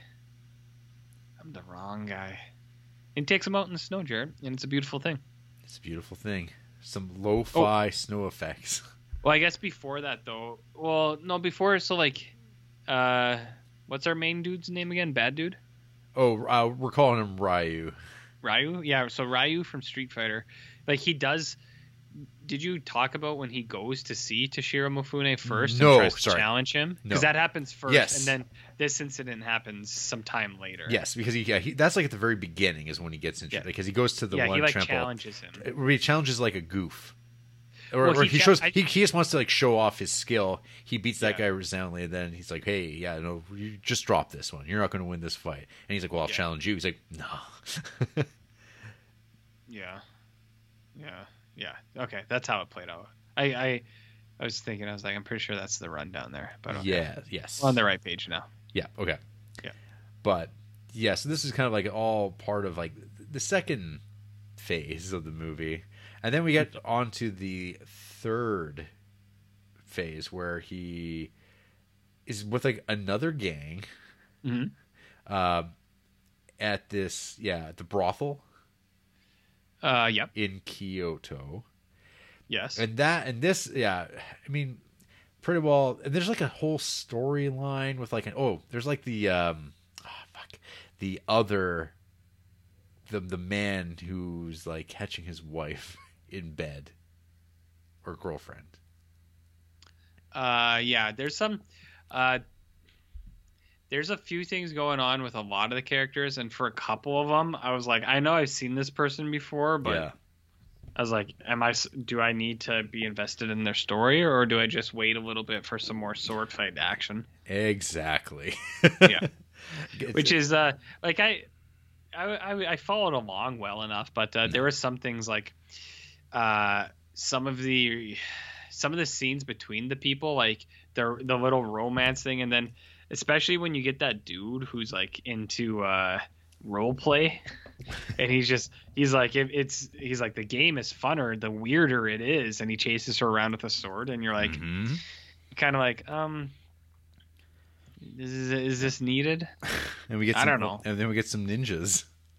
Yeah, ninjas pop out for a little while, which is pretty cool. Yeah. Which is pretty cool. There's a mafia style execution coming up soon as well, which I was surprised by. I was like, "What the hell?" Well, that's cool. Tell me about it, RJ. Well, we have the two people sleeping. Yes. And this is right near the end. Yeah. And they pull like, is it the wall or a drape? It looks like cardboard. Oh yeah.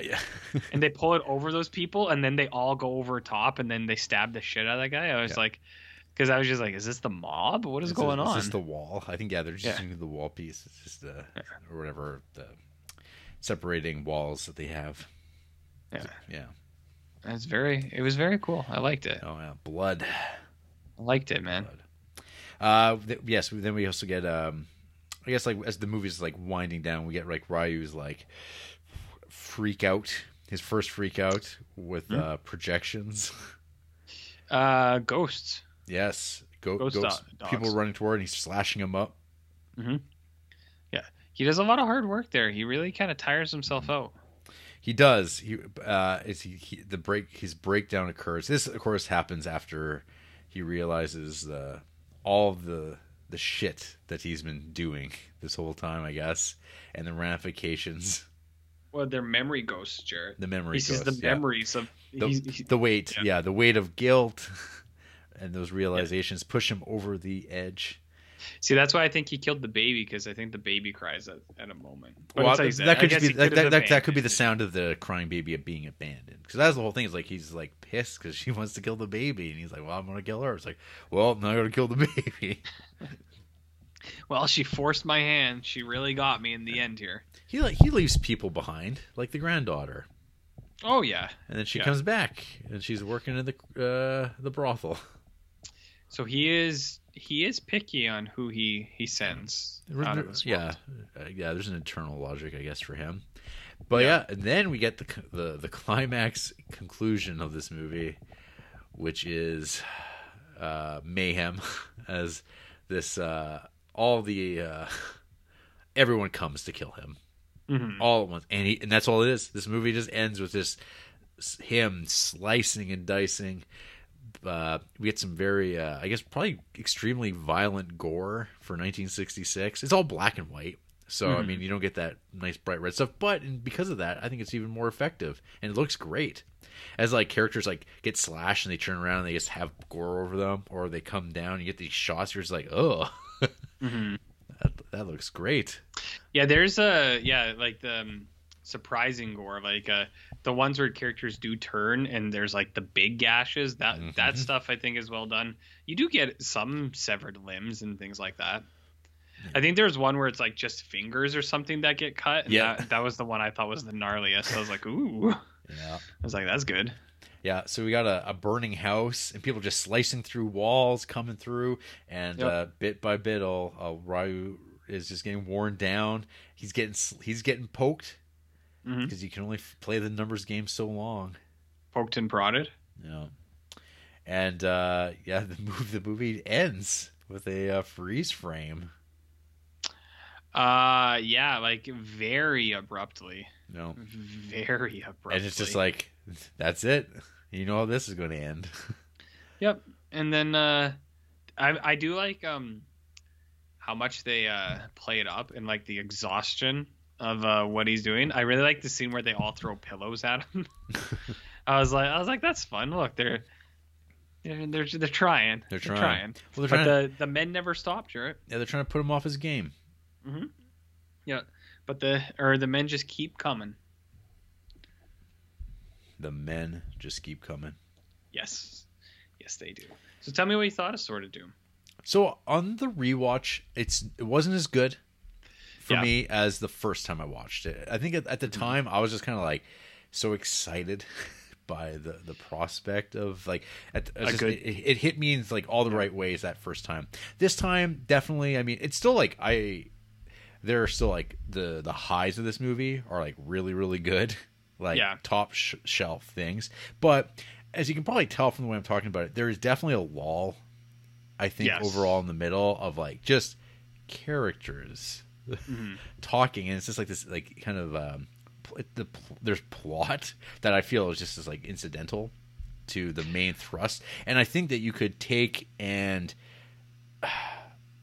this exact same character who I think is like actually really captivating and make a way better version of this. Like I think the Lone Wolf and Cub movies, I think handle this episodic thing a lot better because they do even like Shogun Assassin, which is like the weird cheat version of Lone Wolf and Cub. It's also way more ridiculous than exploitation. This seems like it's like a gritty, samurai movie that is really well made. Like the cinematography in this is so good. But yeah, like there's definitely parts where I do think it does drag. It kind of in the middle part. But then like the ending is so good, and I think the opening of this is like fantastic. But I think the opening's very good. Yeah, but I think like the second incident, like it definitely kind of didn't hold my interest as much. Actually, I was surprised kind of how I was like, I don't remember really anything about this. but I was very enthusiastic about it the first time. But like it just wasn't familiar. Mm-hmm. Well, that's okay. Sometimes time does that to us, Jared. That's okay. Well, it's okay, just, Jared. That's all right. Thank you.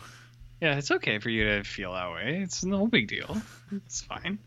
It's fine. That's okay. You can change your mind, Well, I mean, I think it's good that you recognize those things. Mm-hmm. Yeah. Because it shows that you're growing as a person. Growing as a person. Yeah. So that's that? Or in the context of like watching movies like 2-3 times a day, and then you see this and you go, holy shit, this is so much better than what I've been watching lately. And then you go from that to watching one movie a week. Yeah. One movie is all I've been managing lately. And then you watch it and it's like, oh, maybe I'm slightly less invested in this now. Which slightly. Yeah. Slightly. We'll see what happens next week. It's another movie I highly regard. What's next week? Jules and Jim. Weekend at Bernie's? Yeah. Jules and Jim is next week? Yep. Holy fuck, I didn't realize that. Mm-hmm. I've seen that film, Jared. Oh, man. I enjoyed that film. But... Oh, man. Oh, dear. Oh, dear. Well, we'll talk about that later. All right. I didn't realize. Hey, RJ. Mm-hmm. What did you think of The Sword of Doom? More like the Sword of... Boom? Boom. Yeah, Boom would have worked better. I was thinking of something that was probably a little bit more inappropriate. That sounded like a good pun rhyme in there. But Sword of Doom. I'm actually I'm pretty in line with you. I think so. Like outright, like first up, all the samurai stuff is pretty wicked. I really like the duels. I actually do like just two guys standing, not moving. Mm-hmm. I really like how those play out. I like this. These two guys standing, not moving. Not moving. But then as soon as one moves like a little foot, like the whole crowd's like, because they're just watching intently. So I did really like how those played out.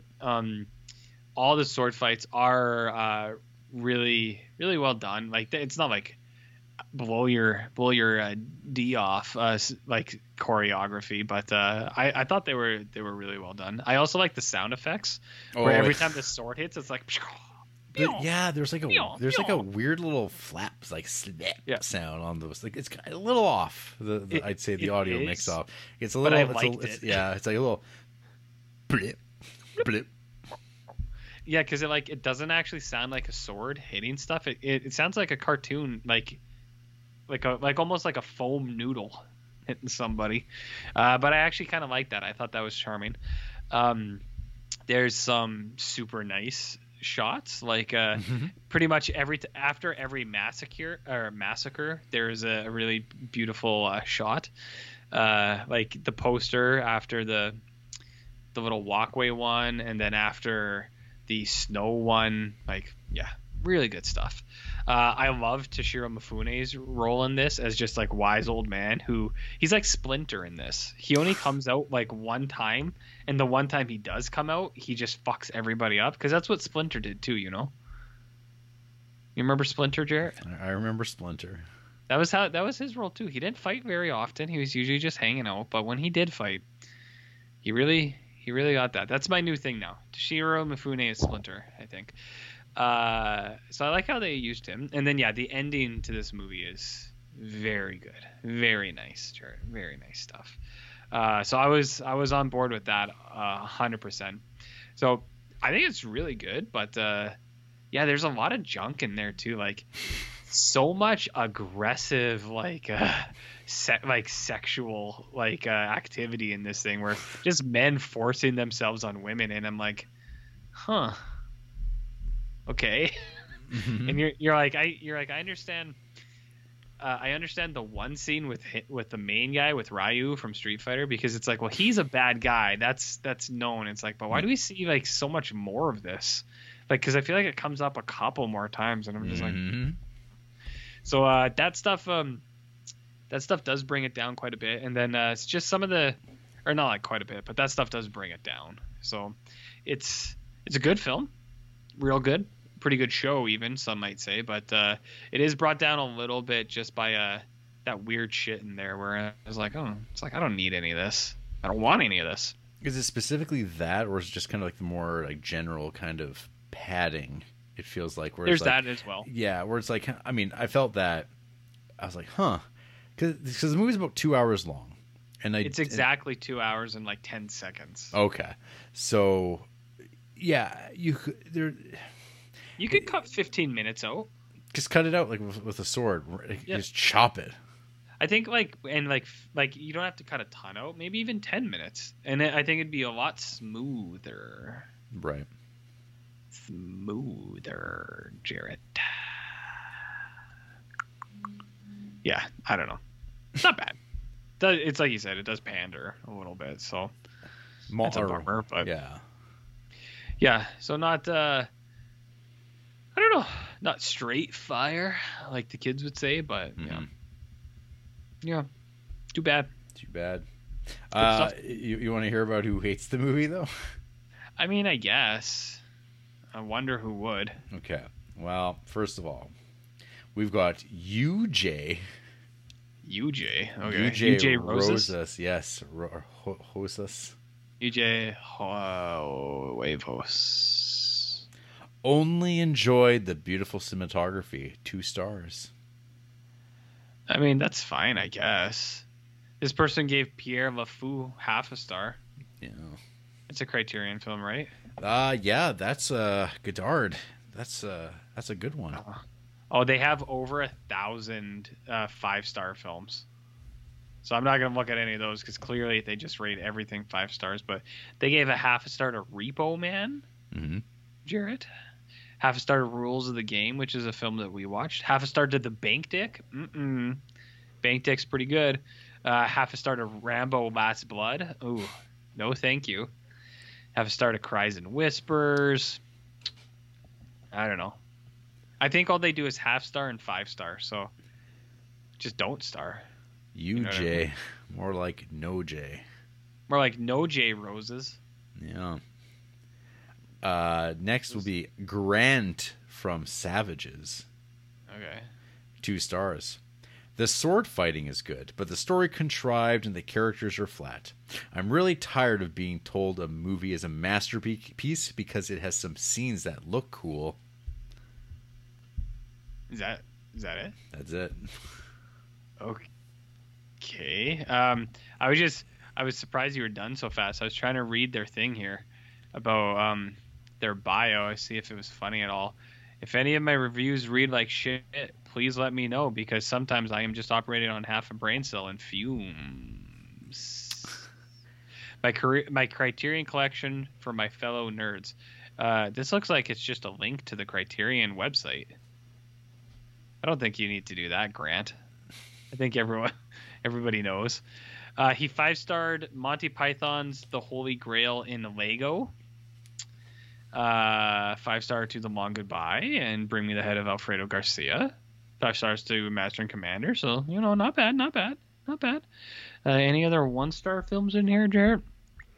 I don't know what any of this shit is. Oh, but they 1-starred Wise Blood, 1-starred Aguirre, The Wrath of God. What? They 1-starred it, Jarrett. Oh, fuck me. 1-starred Aguirre. And Wise Blood. Yeah, and I haven't seen Wise Blood, but I'm pretty sure I'll like Wise Blood. By all accounts. I know it's got your That's boy why. in it, but That's why I might like it. But no? Okay. I don't know. I'm not sure how you'll feel about it. I guess we'll see. One more. Okay. Agent J, 2 stars. Some fun action, nihilistic samurai. Mifune was great though. Though?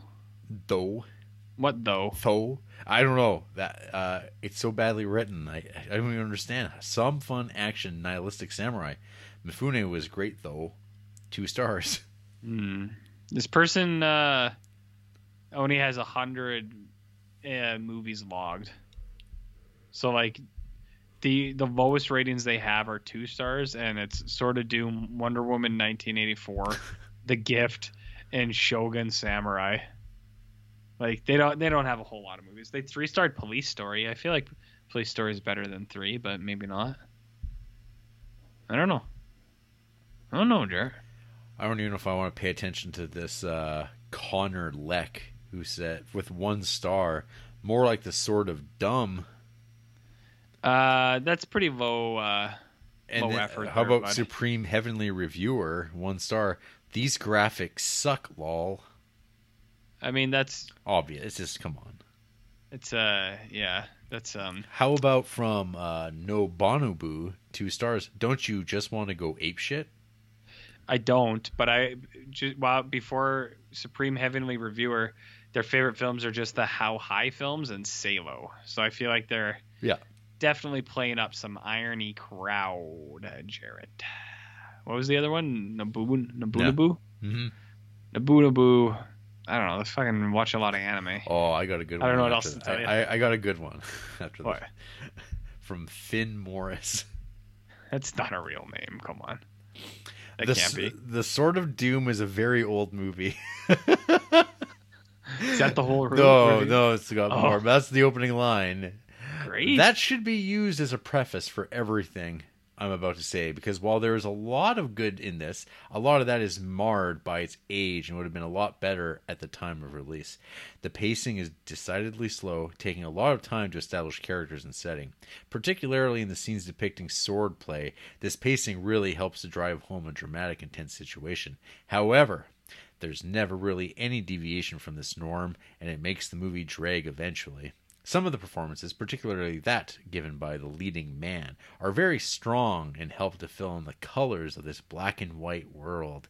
That isn't always the case, though, with some performances simply coming off as cartoonish and over-exaggerated. It makes immersion difficult to fully slip into and, similar to the pacing, pulls the movie down as a whole. An old movie that hasn't captured me in a modern age. I may well revisit it at some point, see if I change my mind. So this person, just an old movie hasn't captured this Finn once. This person's full of shit in their review, because that's not at all the case based on their ratings. And I'll have you know, Jarrett, that since said review, they have added... That was in 2019? Yeah. So when you look at Finn Morris's 5-star films, amongst them is Sword of Doom. So they 5-starred it recently. Huh. Since their one review. So it's like, you're full of shit. They 5-starred Tokyo Story. That's an old movie. One of their favorite movies is Funeral Parade of Roses from 1969. Is that good? They 5-starred Throne of Blood, Yojimbo, Solaris. Like, these are all old movies. 5 stars Sword of Doom on page 3. Like, I don't get it. What are you trying to do, guy? I don't know. You know? What are you trying to do over there with your ratings that are only kind of ratings? Wild. Well, RJ, you got any final words on Sword of Doom? More like sort of boom. There, you did it. Yeah, I got it. I came up with that all on my own, but Yeah, you came back to it. yeah, I'm pretty good at this thing that we do. Yeah. Pretty good. Yep. Yeah, people should watch it. It's on the Criterion Channel.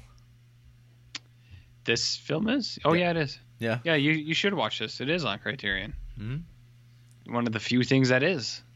That's right. So check it out. Check it out.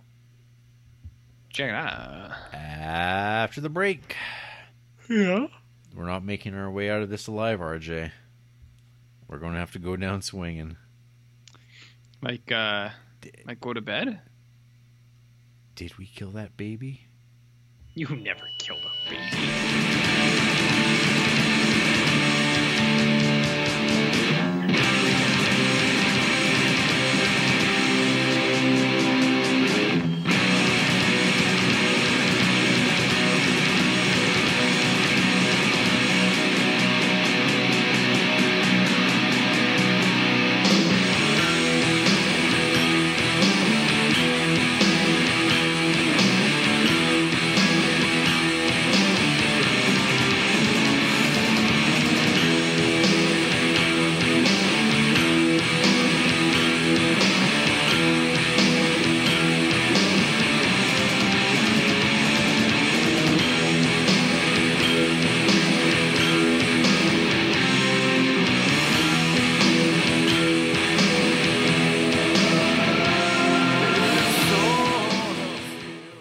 RJ, if you lived in feudal Japan, what occupation would you like to have? I'd like to be one of those dudes that just like takes up a space, because there's always one dude who just takes up space and doesn't do anything. Like a bum? Yeah, I'd be one of those guys from the lower depths that just hangs out and eats millet. You know, you ever had millet, Jarrett? See, when you said lower depths, I heard lower decks. Or maybe you said lower decks, and I was like... No, I said lower depths. Okay, I know, but I was thinking lower decks, and I was like, oh. Like the Star Trek thing? Yeah. Oh, no. No. Eating millet. Maybe you could get into the bald cap business. I definitely like to get in the millet business.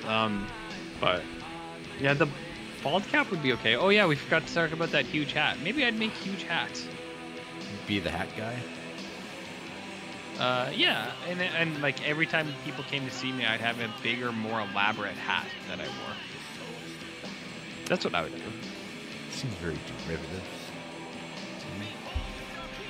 Well, I mean, Aren't that's you? just like your opinion, man. I think you're derivative and frankly a little trite. You can email us at criterionkeys@gmail.com and talk can, about yeah. and talk about triteness. I We've mean, got yeah. a Facebook page. We're on Instagram. We're on Letterboxd. I'm Jared Duncan. He's Barnley.